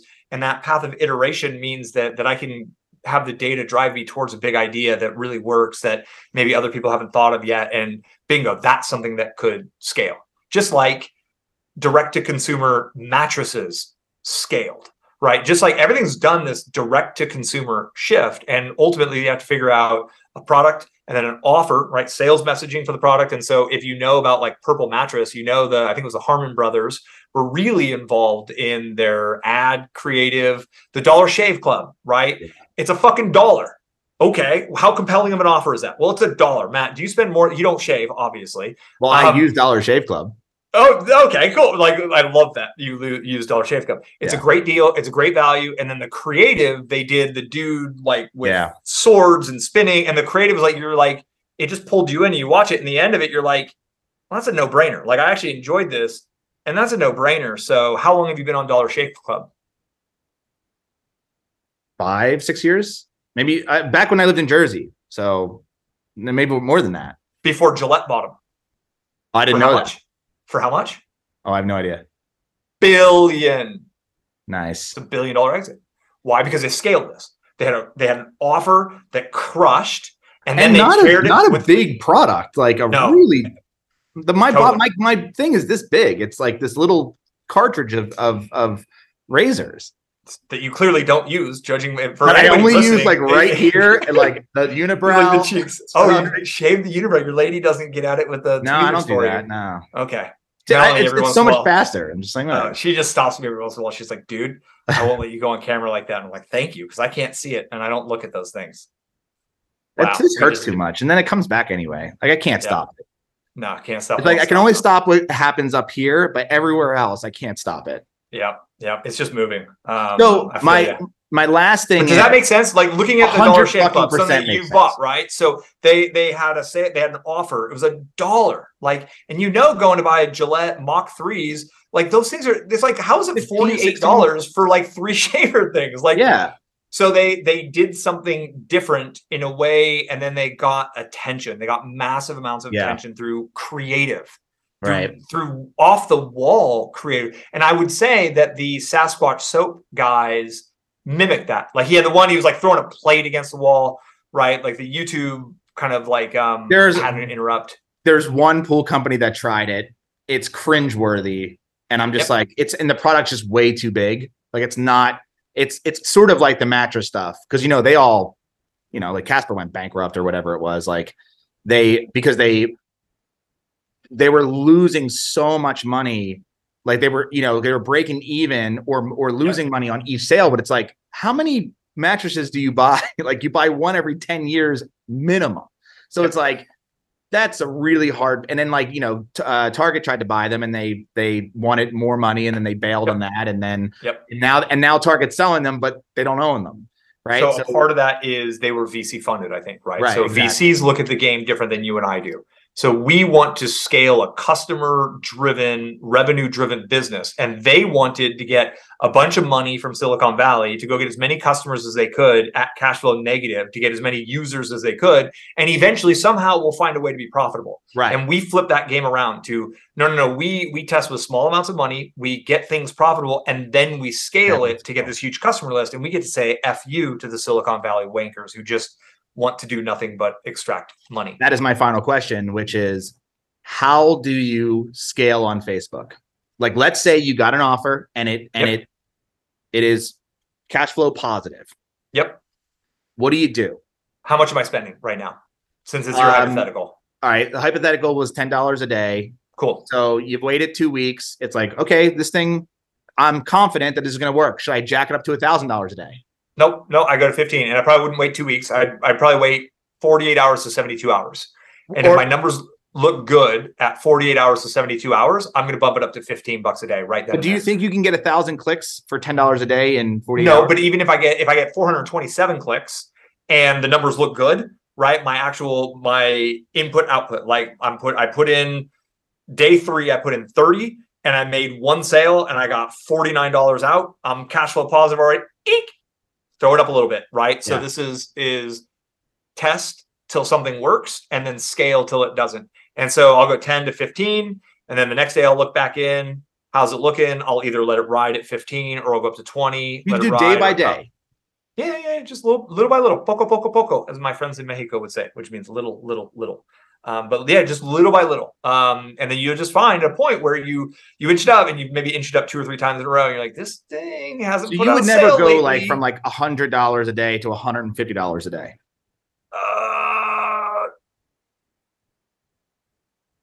Like that's too big of a extremely rare circumstances. I might. So again, I mentioned, and the reason I hesitated is for honesty and integrity, is like, so when I have something that's time sensitive. So let's say you had a Labor Day sale that was ending on Monday, and on Saturday you've been inching up, and on Saturday you're like, dude, this thing's working. Then I would think 100 to 150. Yes, if you go from 100 to 1,000, you're going to lose $900 fast. The one thing Facebook's good at is if you fiddle with your numbers and you go ape. I went on one. I was like, oh, this is working. Let's do $800 tomorrow.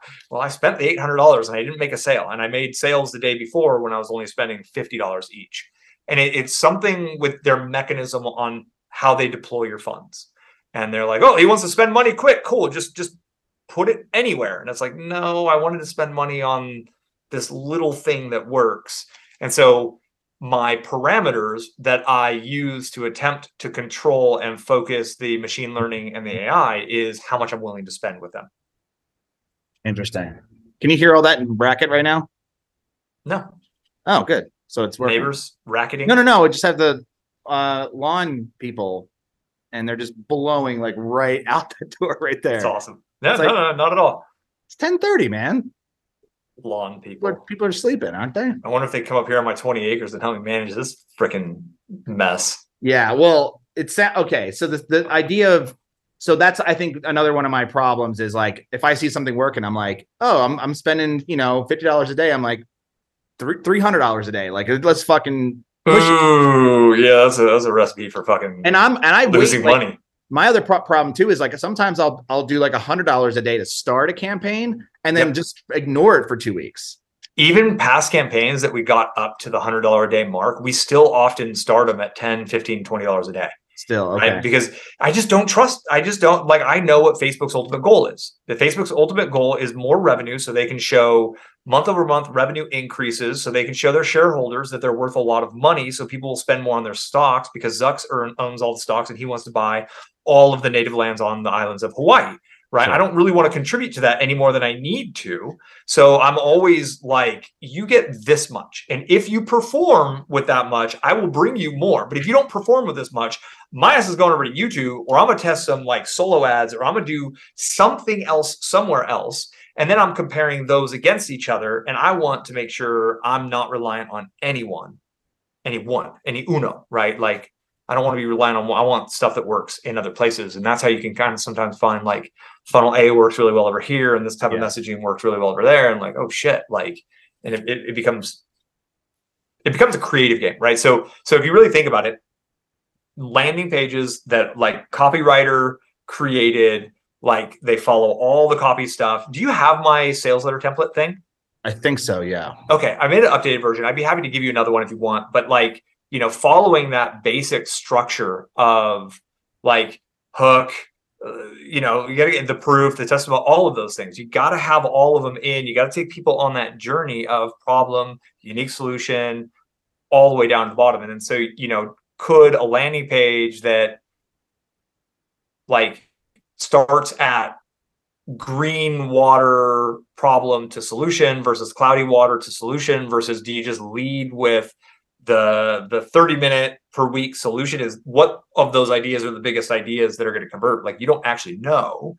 So you kind of need to create all of them and drive traffic to all of them. And then you start to see the pattern appear and it's like, ooh, when we use this, that works. And then it's like, cool. So let's keep that working. Does this work over on YouTube? I now need to create unique creative that's native to that. And then it's like, does that also work on TikTok? I now need to create more unique creative, right? I got to turn the phone this way now and do the same damn thing again.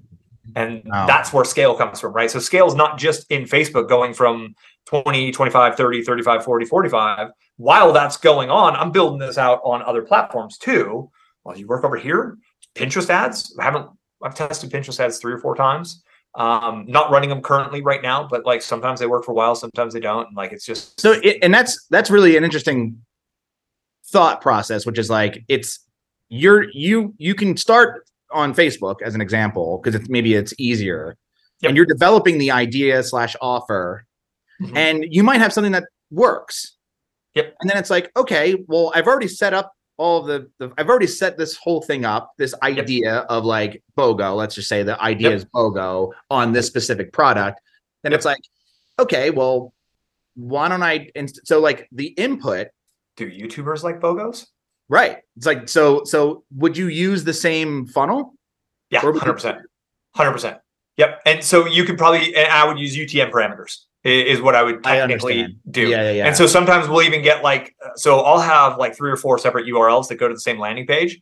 And so it's like free affiliate with freeaffiliatechecklist.com is one. It'll probably be set up by, anyways, it's just a redirect, right? And I just go redirect that with a UTM parameter thing. So in my YouTube ad, I can say, go to freeaffiliatechecklist.com or click the link below. I don't know what they're doing. They might type it in, they might not. But if they click the link or if they go to the URL directly, it's going to add those UTM parameters. And now I can check how well that did within that funnel. And my intention is one great sales, like on-page sales process.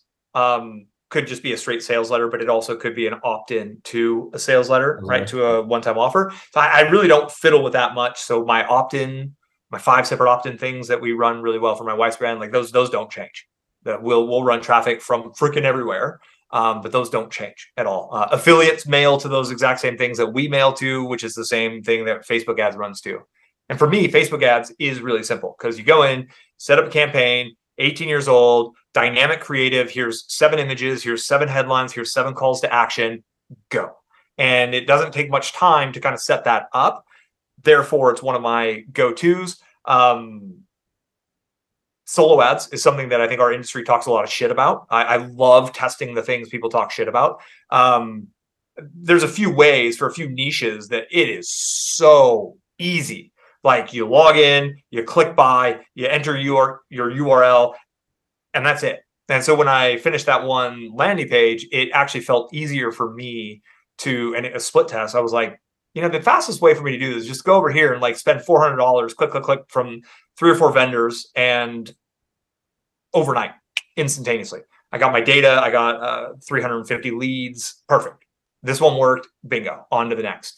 And so I'm buying data to figure out what is the most compelling thing and present it in the most compelling way. And theoretically, that should be able to scale. So now that this is dialed, my job today is to create a YouTube ad copy for that. So I'm going to do a YouTube video, kind of like pattern interrupt, tell them like, oh, if you're not into this sort of thing, just click skip the video, right? So on your YouTube ad, you're like, hey, blah, blah, blah, I'll teach you how to make your pool clean. If you don't have a pool, if you're not into pools, just click skip video. Because if they skip the video, I don't pay anything, right? You only pay if they watch 30 seconds or if they click on the link. So I'm going to encourage the wrong people I'm going to tell them, call out, click the skip video button if this ain't what you're into. But if it is, let me help you understand. So I'll probably do something like, the main difference between successful affiliate marketers and affiliate marketers who just struggle and fail.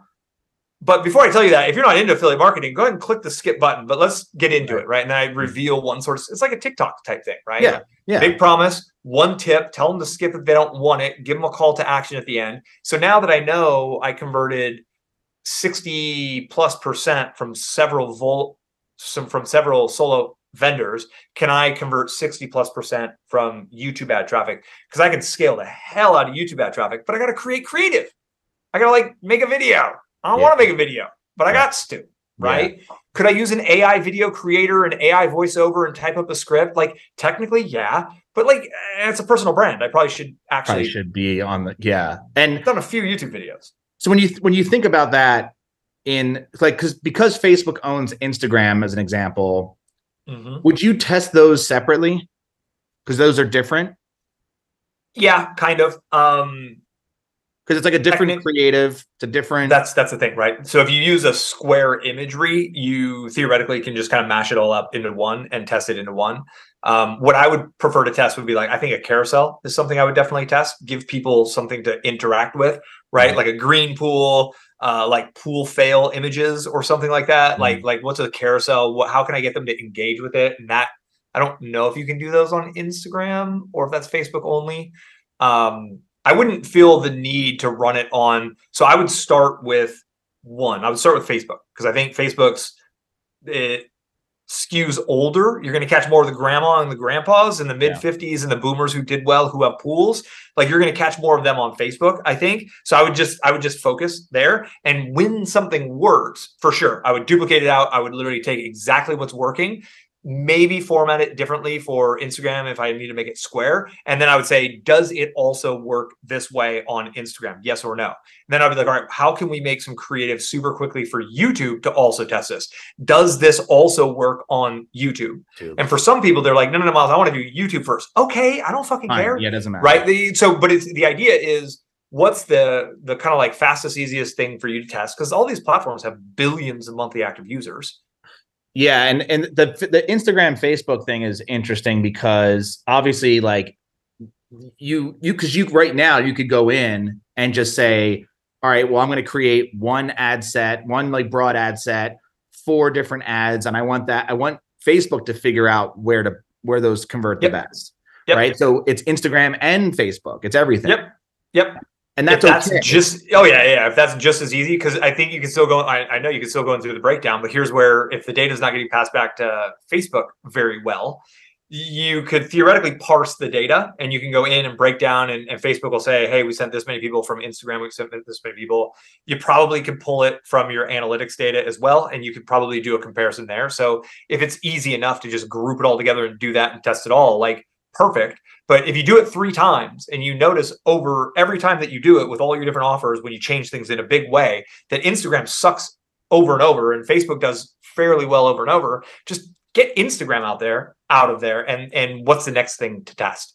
But queue up 4 images that they give you, queue up 4 headlines and 4 calls to action, and let their dynamic creative go create 4 times 4 times 4 is 64 unique variations.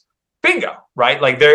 That's actually a 20-minute setup to be able to set things up and to test ads. And you're talking about, when you say that, you're not literally talking about creating 16 ads. You're saying create dynamic creative optimization is what they call it. You're creating one ad with 4 images, 4 headlines, 4 descriptions. Yeah. In the dynamic creative, exactly. And then they mix and match it all, and they won't drive traffic to some of them. That they'll drive traffic to the ones they think are the best. But it's like, so really now you're creating like, it's just in like visually in Facebook, it's one ad. That's just dynamic. Yep. One ad set. It's simple. Like the whole Facebook game has simplified down, which is in one sense it's lovely because you can just go deploy things quickly and test. Yep. But at the same time, more and more it feels like we're just like inserting $100 bills into a black box. And then something comes out on the other side. Which is like exactly what solo ads are, right? It's like, here's my money, here's my URL. Like, I hope this person. I hope this works. Yeah. Right. And I didn't have some tracking set up right. And like this, like 300 clicks and like 0 leads. I'm like, who is that? I was about to like rip, and I used a different, it was under a different Google Analytics fucking report. Yeah. And it turned out to convert like 68% of traffic. And I was like, wow. Okay, talk smack about him. Right. So. And it's just this kind of testing over time. And you might find over time that you're just like allergic to the Facebook ads platform, and YouTube ads works better for you. Some of the people listening, like they probably got their Facebook ads account banned. Shit gets turned off all the time. Yeah. You just have to watch what you say. And I think you're in the clear most of the times. Yeah. But people, like if you say something like, are you tired of being overweight? Facebook's just going to ban your entire account. But on YouTube, you can kind of get away with saying some of that stuff. Mm-hmm. And on solo ads, you can say whatever you want. There is no that's the discretion officer. Sure. Of the list owner, right? Of literally the list owner that you get into on that. So there are these other variables that come into play when people decide where they're going to focus on. But like, if you can't get something working on one platform, you ain't going to get it working on all the platforms, right? So educated guess on where your best people are. Like, their grandma and grandpa got a pool. Like my uncle, my father-in-law, Dave, we were talking about it on the previous one. Yeah. He had a pool and he was like, oh yeah, I know that guy. And he maintains his own pool in Albuquerque. Like, so he's retired. He's 59, retired early from Boeing. Yep. He does all his own pool maintenance. Like, he's on Facebook. He's not on Instagram. Right. He watches YouTube videos. Yep. Yeah. It's like, and if that's, and the thing is like, it doesn't matter what creative I come up with. Like, that's not going to sell the product. It's the offer that's going to sell the product. And the creative sells the click. Creative sells the click. So that's it. Yeah. And so it's like, I got to sit down like, and just start with one idea, which is like, okay, I have like this one kit that I sell for hot tubs. And it's like, all right, I got to do something. How much is the kit? $97. So what is your cost of goods sold on that? I could spend up to $50 to get an acquisition. Gotcha. Yep. So it's like, how do you, on a product that has a $47 cost of goods sold, like how do you make that a special thing? Can you break up the kit? Can we offer one piece of the kit for $1 and then upsell them the rest of the kit? Is there a compartmentalizational way of doing it? I know you have ship stations, so you're like, oh no, those are boxed up. Well, yeah, but SKUs, but these are the thoughts. Yeah, but I can do, so it's like all of those products that are in the kit are sold separately also, right? So there is a way to like pH testers, the little strippies? No, because they're no. Oh. I'll have them, yeah.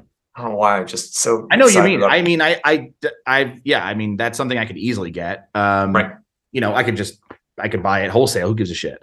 Because I like the thought of, so there was a study in the 60s or something, and they interviewed people who went into a big box store, and when they walked in, the dominant question was, am I going to buy something today? And then if they bought something, even as little as a 25-cent pack of gum, the conversation changes. How much am I going to spend today? So their internal dialogue changed. So I'm like, what is the sub $10 thing you could sell? What is the $1 thing you could sell? What is the $27 thing that you can, but it also could be education, right? Like it could be 100%. It could be a lead magnet, it could be a download, it could be a video webinar or whatever. Yep. I think the webinar, I think you're great. I think you're great on webinar. I think you know so much about pools. I think like getting people on a webinar and trying to sell them stuff live, doing that fairly regularly might be a really smart thing to do until you get one that absolutely crushes. And then it's like, can I automate that? Yep.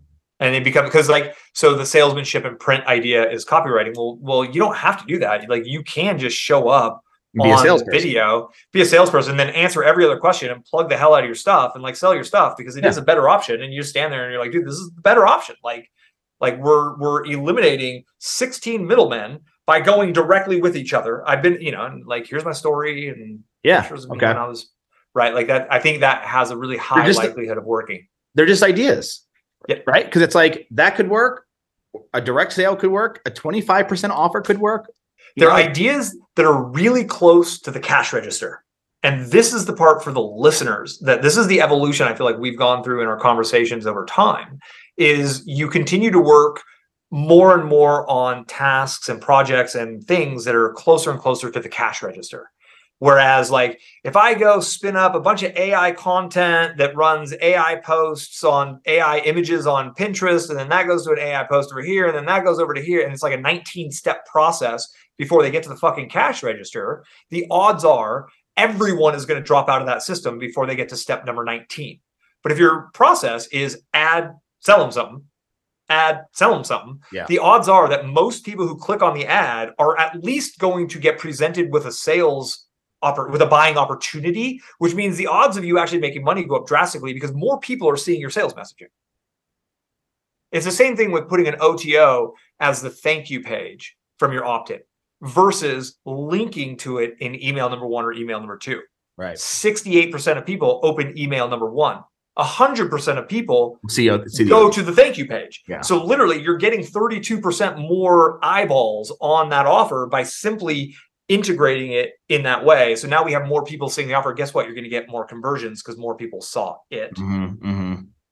Yeah. Is the theory. And it's these games around, and that's where, when I look at some of the old school direct response guys, they wrote sales letters and they sold their stuff. They wrote sales letters and they sold their stuff. And I see so many people shit posting on Twitter and trying to grow followings on Twitter and doing all this back-breaking work. And I do it a little bit because it's kind of like, I don't know, it's fun. It's just, I can just do it on my phone. It's easy, but it's like, this is a really convoluted business that these people are all in on. And it's affiliate marketing, right? It's like, if you're just putting a link on a blog post, like, where is the sales pitch for that thing? Like, it really was a huge eye opener for me because it was like the only way that I was ever selling my course, or at the time was just an ebook. The only way I was doing that was it's on the site. So there's no fucking cattle chute to direct people down. Yep. It's just, hey, you landed, it's like you're at the farmer's market. You're here, right? You can spend money or not spend money. I don't give a shit. I don't care if you go or if you leave. But if there's a carnival barker that's like grabbing you by the shoulder and like dragging you over to his booth and is like putting you swimming pool secrets. Come get the swimming pool secrets. Yeah, and it's like, okay, like the chances are more likely because it's like they're being handheld. It's it's like it's the difference between I guess like you walk into Best Buy and if no one asks you if you need any help, you're likely to walk out. Yeah, you're likely to walk out and not buy anything. Yep. But as soon as somebody comes up to you like, hey, just so you're looking at this TV, like, and then starts delivering information for you and all this other stuff. And then all of a sudden you're walking out there with a fucking TV, surround sound system, all the apparatus. 2 new refrigerators, a freezer for your garage. Yep. You go home, your wife or your husband's fucking pissed off because you just got, it's like you were just going to go look at an iPhone case. Yeah. So I not that we want to, swindle people or that's not the point. No, totally. It's the difference between like, everyone's just like, I need so much fucking traffic on my website because the more traffic I have, my conversion rate is 0.2% because that's what it is. Right. So it's so I just need, so the goal is like so much fucking traffic. And then they get all bent out of shape when the algorithm updates and they're like, fuck, I worked so hard. Rightfully so. I mean, we've been there, right? You get slapped by Google, it hurts. But it's like more isn't better. It sounds like it's just like your offer isn't good. You're not funneling people. There's just no, like you need to like collect and move in, You need a sales process. You need a proven sales process. Step 1 is this. Step 1, go walk around and look at all the cars. Step 2 is get them in a car, get them to drive a car. Step 3, there is a path. Yep, 100%. And even in better retail, we detail it. Like we know there should be. So we know in the pool industry, Just get them in the store to get a free water test. That's all you need to do. That's it. So do you have a home water test kit or something like that? No. That's all you need to do. Like literally, if that's what works over there, digitize that process. How do you digitize that process for the done for home? And then how do you make that an astoundingly good deal with all kinds of bonuses, and it's a fucking $1? And then you've got a customer generation mechanism. And then the other side of the business becomes, how do I sell more stuff to my customers? Yep. Right. That's the whole back end. And you've got plans for the subscription stuff. So there's like a customer generation side of the business. And then there's like that lifetime value side, which is come up with more stuff to sell them, which is my wife and I we recorded a new audio yesterday because we're going to be selling that to people who know about us and people who don't know about us. We're going to sell it to everybody. Where anybody wants it, you're going to buy it. So that increases our lifetime value. That also gives us another target to shoot at. It might work cold. It might not work cold. We don't know. But I know a lot of our people who have bought everything, they're going to buy this too. Just like when you have 1,000 people buying your chemicals and you come out with a scrubber cleaner squeegee set, you go mail that scrubber cleaner squeegee set to your 1,000 customers, and you're gonna get conversions. You know that you'll get conversions from that group of people. So that'll bring your cost of building that product. Hopefully you can get all your money out of it. And then you've got some inventory that's sitting there free. Well, now can I sell that on the front end? Well, what if I sell that and then upsell the continuity of the chemicals?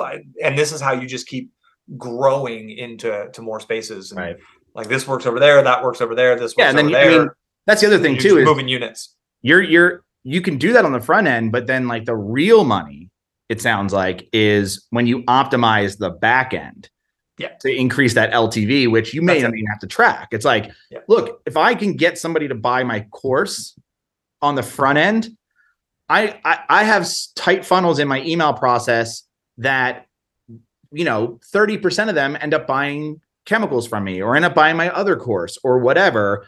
And I know I can almost like just safely say that, I could break even or even lose money on the front end because my back end is just a sales machine. Yes. Automated. When you're there, you've kind of won in your space. And this is where direct response marketers try to get to, right? To where we can consistently convert cold traffic into leads, cold traffic into customers. And then we have a customer list, and we know that the customer list is worth XYZ per whatever it is, per month, per product, per thing. And that's where all of the money actually is. And then when you have that gigantic customer list, that's when you become very, very, very merchantable, right? Yeah. Like people, like large businesses will buy up entire other large businesses just for their customer lists. Right. Because they're especially if they're on a fucking subscription or something. Totally. Right, or even if they had overpriced mattresses, companies like Target will buy them just to get that customer base type thing, right? Like it happens all the time. Or Gillette will buy the Dollar Shave Club for $1 billion, right? Just for that list. And just for the customer list and vertically integrate. And totally. Gillette's like, cool, we'll pay $1 billion right now, but we're going to make $2.5 billion over the course of 3 years. And like, instead of losing customers to this thing, we merger and acquisition it in type thing. It's a different. It's real business is what it is, right? This is leaving the side hustle, the laptop adult business, and it's building a real direct response marketing business. And now I'm thinking about physical product lines and consumables and all these things because it's kind of like, God, I've been making it really difficult over the years, and I can actually just kind of like get really focused on a few things and voila. Yeah. Like one option would be, I mean, like you might be surprised or not surprised at how much how many bubbly hoppy beverages I purchase on auto ship, right? So now I'm like, man, is there a white label or a private label hop water creator that would allow me to just go create a hop water brand and then start getting other people on it and start that there is like, wow, could I do an ad to a sales page to an offer for $1 trial for a monthly thing on a hop water? Like, oh man, maybe I could. Like, wow, could that scale to an 8-figure business to, $1 million a month type business? It's like, technically it could. Yeah. If you do it well, like everything's gonna be, it's right. If I had somebody to make recipes of hop water that are delicious. But it's those kinds of ideas. And once you kind of get this game, and this is where like the YouTube game became really uninteresting to me, And so the organic marketing game became uninteresting to me because we're just doing so well, like selling stuff. Why are we doing all this other stuff? Let's just keep selling the stuff. Right. You through paid acquisition. Yep. Yep. Because I built the skills, and I built the skills by not knowing how to do that stuff and doing all the free stuff for so many years, and then learning there was this other world and and skilling my way up to it. I mean, that's literally where, like, with the small business that I have, it's like we've been so good at organic marketing for so long that pays the bills. Like that's there. Yep. It's hopefully never goes away. But like now I don't do those things anymore. Yep. I need to do something that's a little bit more, I get what you say, closer to the register, because it's like, that is what's going to scale us. The other thing is just trust building, audience building. And I've been doing it. So it's like all of that goodwill is fucking there. Yep. And so now I need to capitalize on that through paid acquisitions and offers and sell more stuff. Trying to crack that nut. You know, it's like, I know it's a viable path for scalability, because honestly, like, how many friggin' YouTube videos can we possibly do now? Like, they're like, at this stage of where we are as a company, at least in the pool side of things, it's like, we're never going to hit 1 million YouTube visitors or YouTube subscribers. Like, they're just doesn't exist. Right. So we're like, okay, well, I don't need 1 million YouTube subscribers. It doesn't, like that, more of that isn't going to directly result in my bottom line increase.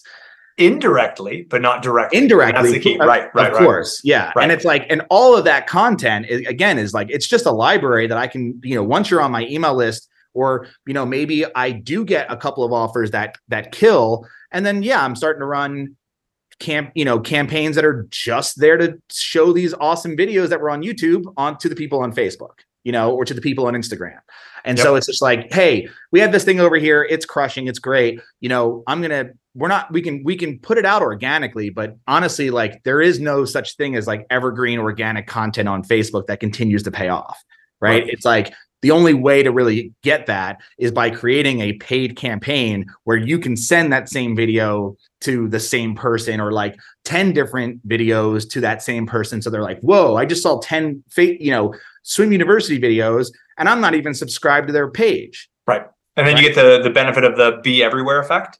Yeah. And your conversion rates go up and it gets really difficult to attribute. So when we're in a launch sequence, people are seeing my wife everywhere. She's in the inbox. She's on Pinterest. She's on TikTok. She's on YouTube. She's on Facebook, and everywhere. They're like, oh my God, this thing must be hot. It's everywhere. It's like, no, I'm just spending we just have it running everywhere. Yeah. And so the attribution might come in over here, or the attribution might come in over there. Yeah. And that's why at the end of the month, we always do top line. How much went out in ads? How much came in from paid? Perfect. Right. Okay. And so our wins on this platform make up for our losses on this platform type thing. It gives us the freedom and the willingness to test, with the goal of coming out break even with as many customers as we can per month, because we know we have all the triggers for the customer reintroduction series on ActiveCampaign, and just the way we build up. All you want to do at the end of that month, when you said that, all you want to do is it the same or less? Yeah, break even or less. Break even. Yep. $27,000 went into Facebook ads. Cool. We made $26,435 out. Fuck yeah. Hashtag win. My ad guy gets a cut above. So if they are cash flow positive, he gets a cut of all the ad spend type thing. So I've been even building in systems to incentivize him to be super meticulous about it, so I don't have to totally geek out over it. And so it can be a mechanism for him to scale as well. And the only reason why you're comfortable with, even if you look at top line, you look at, okay, paid acquisition across 5 or 6 platforms, we spend $30,000 this month, but because of those channels, we made $30,000 in revenue, not profit. Directly attributable. Yep, directly attributable. Okay. So all of a sudden you're like, and most of my stuff's digital, so my margins are like 98%. Sure. Right. So that's going to be different for somebody like me. Yeah. You're just going to have more of that. Like, your COGS has to be a line in that, right? Your cost of goods sold has to be a line item in that. And that becomes a big thing. So it would be $30,000 for me. It would be $30,000 out, $30,000 in profit. Yep. not revenue, not total revenue, because total revenue does include the cost of goods sold. So exactly. So in that case, it's like, okay, 30,000 in, 30,000 out. Great. Or 30,000, out, 30,000 in. Right. Yep. And so you're like, cool. And you can sit back and be okay with that because you know that out of those $30,000 spent, brought in, let's say, even for conservative sake, 1,000 customers, people. Yeah. 1,000 people. Customers. Yep. But some of them didn't become customers though. Like, some of them were leads because maybe some of that paid acquisition. Well, so for my business at 30 grand, we would get probably around 1,000 to 1,200 customers, and we would probably get around 10,000 or so leads on that, right? So then you can start to play with the metrics. At that all those leads were free. Yep. So you're making that assumption that out of those, 11,000 people, you're gonna if one of them bought anything else, you're profitable.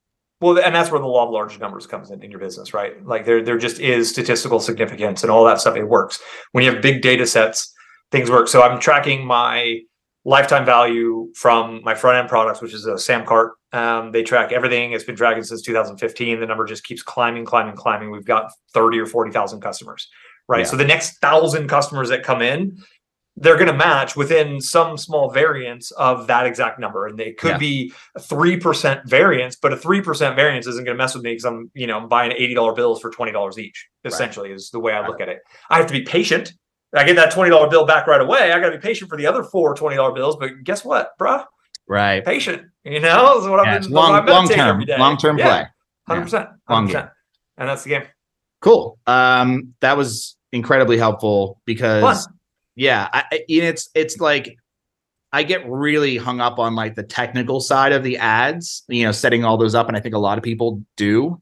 Yep. Where it's like, I just think I have the wrong ad set. That's why shit's not working. And this whole conversation was enlightening because they were like, it's actually generally the offer. Yeah. It's like the thing. It's like before you even set up a Facebook ad account, like that's the thing that matters, or like everything outside of Facebook is what really matters. Like the landing page and the lead page, or, your opt-in page or just the idea of like, you're going to do a buy one, get one free, or you're going to do we're going to do like a pool closing. Like we have a pool closing course. That's $50. And now, September's that time. And so I was just going to run a flash sale to my built-in email list, but it's like, well, why wouldn't you run a campaign on Facebook directly getting people to buy that course with some other offer? Like maybe you get the pool care course with it, or maybe you get, a 1 hour consultation, or something. I don't know, but like I wouldn't do the last bit. You don't want to don't trade my time for everything has to be automatable. But you're right. So this is it. It's like, okay, so they're going to to be thinking about closing down their pools. So that's kind of a way to hook in, because meet them where they are. They're thinking about the seasons are changing. I mentioned it, right? Fall, you getting fall colors out at your spot yet? Leaves are starting to fall. Yes. Right. So this is like yesterday. We're starting to see the signs around. So it's taught. So bingo. So you can meet them where they are. And then you make it easy, you make it fun, and then you make it an irresistible deal. And if you can turn them into a customer this season, the odds are they'll take your pool opener course next year. They'll buy your pool chemicals when they're ready. All that other stuff happens. Right. So the goal should just be literally, how can I go get as many customers in this little window that we have? And I'm personally generally willing to go a little cash flow negative if needed, because I know I'm going to make it up on the back end, and I'm learning as much as I can. I wouldn't go crazy to go cash flow negative. I wouldn't do that on that specific example. And I think the only reason is because those customers go dormant for 6 months. Right. So it's like there ain't nothing else to sell them for 6 months. Yeah. So I'm so make your money out on this one. Yep. Yeah. So this is this is you knowing your business, right? So this does need to be a bit of a cash flow generation. So don't shoot yourself in the foot with the offer. Yep. Right. On the spring side of things, when they're not only going to open it up, they're probably going to buy $400 worth of chemical in the following 6 months. Bingo. So that's when the loss leader concept could potentially come in more. And over the winter, what are those little things you can sell people for $1 for free that ship really cheap, things that fit real small? Because I'm thinking with pH testers, like I want a strip of them that fits in a fucking envelope. I want a stamp, an envelope, and a 90-cent strip of papers in it, to where my free thing I'm giving them, the cost of goods sold on that free thing is $1.25 delivered. If I could get it down to that small, then get a fulfillment house and it's $2 to $3 each. But like, I'm not trying to give away something fancy. I don't want to sell that, give that candle away. In that thing you deliver, then there's a card, QR code, there's an offer. It's several offers, extra things. It comes with a sales letter. I would put a sales letter for the entire course inside of there and all that stuff. Right. Because then it's just customer acquisition. Just bring them in, because every customer is going to get it. Be like, oh, cool. My free kit. Yay. So they get that. And it's like, read this first. And it's like this is how you're going to use your test kit. And then it's going to tell you this and that. And at the end of it, it's like, by the way, if any of this seems confusing, don't worry. We've got the full book. And then it just transitions into a pitch for your book. And then that transition into a pitch for the chemicals.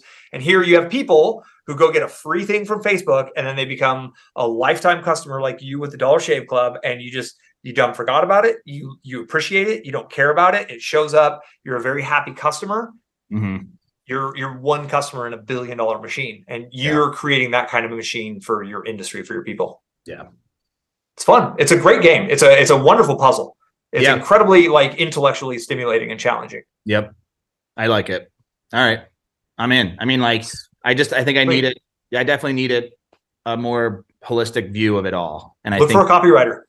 Go find you a copywriter, man. Somebody. And so your first gig for a copywriter, I would recommend so let's say you find somebody on Upwork who's, I would not even look under $100 an hour. I would look for people and I would search for the word pool. Okay. So I'd set up all my filters to where they're showing me copywriters with 90% ratings and they've done 1,000 hours in the last 6 months or whatever. Like, all those filters are on. And then I would type in swimming pool, and I would look for anybody who has something in their bio or their comments about pool, somebody who's written on that first. And then consider just being like, hey, I want to get 2 hours of a consultation from you to go over one of my sales letters. And just start with paying them $150 an hour for a brainstorm session to work on, and just stay at the top, the hook, the headline, the lead type thing, and get them to get ideas. And when you find somebody who comes up with some really good ideas, you can ask them, how much would you cost to write a version of this sales letter to compete against what I have going on? And they might give you $2,500, and you're like, yeah, if that works. I got sales letters I bought from this girl, $1,500, $2,000 from a sales letter that we've been running traffic to it on and on, thousands of it's incredible. Once these things work, they work for a long time when they're dialed in right. That free candle plus shipping could work. Dollar Shave Club, it just fucking works. It's such a good offer. It just worked. And that's where it's, so test until we find what works, and then scale it till you just get at that upper threshold where it doesn't work anymore, and just let that one sit and then go do it again. Do it again. And sell more shit to those people on the back end. Yeah. More stuff that they appreciate. Right. Awesome. All right. Thank you, man. Yeah, dude, totally. Slim chance I'm going to be out in your neck of the woods in October. We don't know, and come October, you don't know what the weather's going to be like. But I think that campground near you is open still. And all right, we got a lot of people coming through, but that doesn't mean you can hang out. Sounds like a party then. Yeah. That's what I want. I'm not sure. We're doing the New Mexico run. So you're a little. I don't know. I'll keep in touch on that. It'd be fun to see you again. Yeah, sounds good. And then we'll probably be out. I guess going to Seattle is not the same as. We're close enough. Oh, you're gonna fly to Seattle or drive? Fly. Okay. I'm seeing a therapist for flying. Cool. And I just booked my first flight since the pandemic. Dope. To Virginia, of all places. Oh, yay. Just because I have a friend that lives in Richmond and cool. Just going to do a weekend of debauchery. So sweet. Good for you, man. Yeah, just try and do that. And once then it's I got to keep going. So I'm keep it up. And so I'm going to try to make as many trips as I can 2024. Dope. Awesome. 2023. All right. Sounds good. Maybe we can meet up somewhere fun. Let me know if you have tropical. You got your passport yet? Go get your passport. Yeah, I have one. Yeah, All right, good. I have one. I never used it. Oh, I've only used it to go to Canada. Which gotcha. You need one in Canada? Oh, I don't know. Oh, you do need one, but lost Canada. You don't get a stamp. We've lost Canada, unfortunately. They're under some crazy controls at these points. Oh, really? Yeah. It's just a weird world. We should meet up somewhere tropical or somewhere cool. Sounds good. All right. Well, Cool, man. Kick ass, man. Dude, appreciate you. So much, to anyone listening here, follow me. I'm at Miles Beckler. Find me on YouTube, find me on Twitter. Follow Matt if you're not following him. And thanks for listening. Yeah, I'll probably do an intro, outro, and that I'll include all that. But yeah, appreciate it. All right. Thank you very much. Cheers. Let me know how it goes. We'll connect again soon. Later.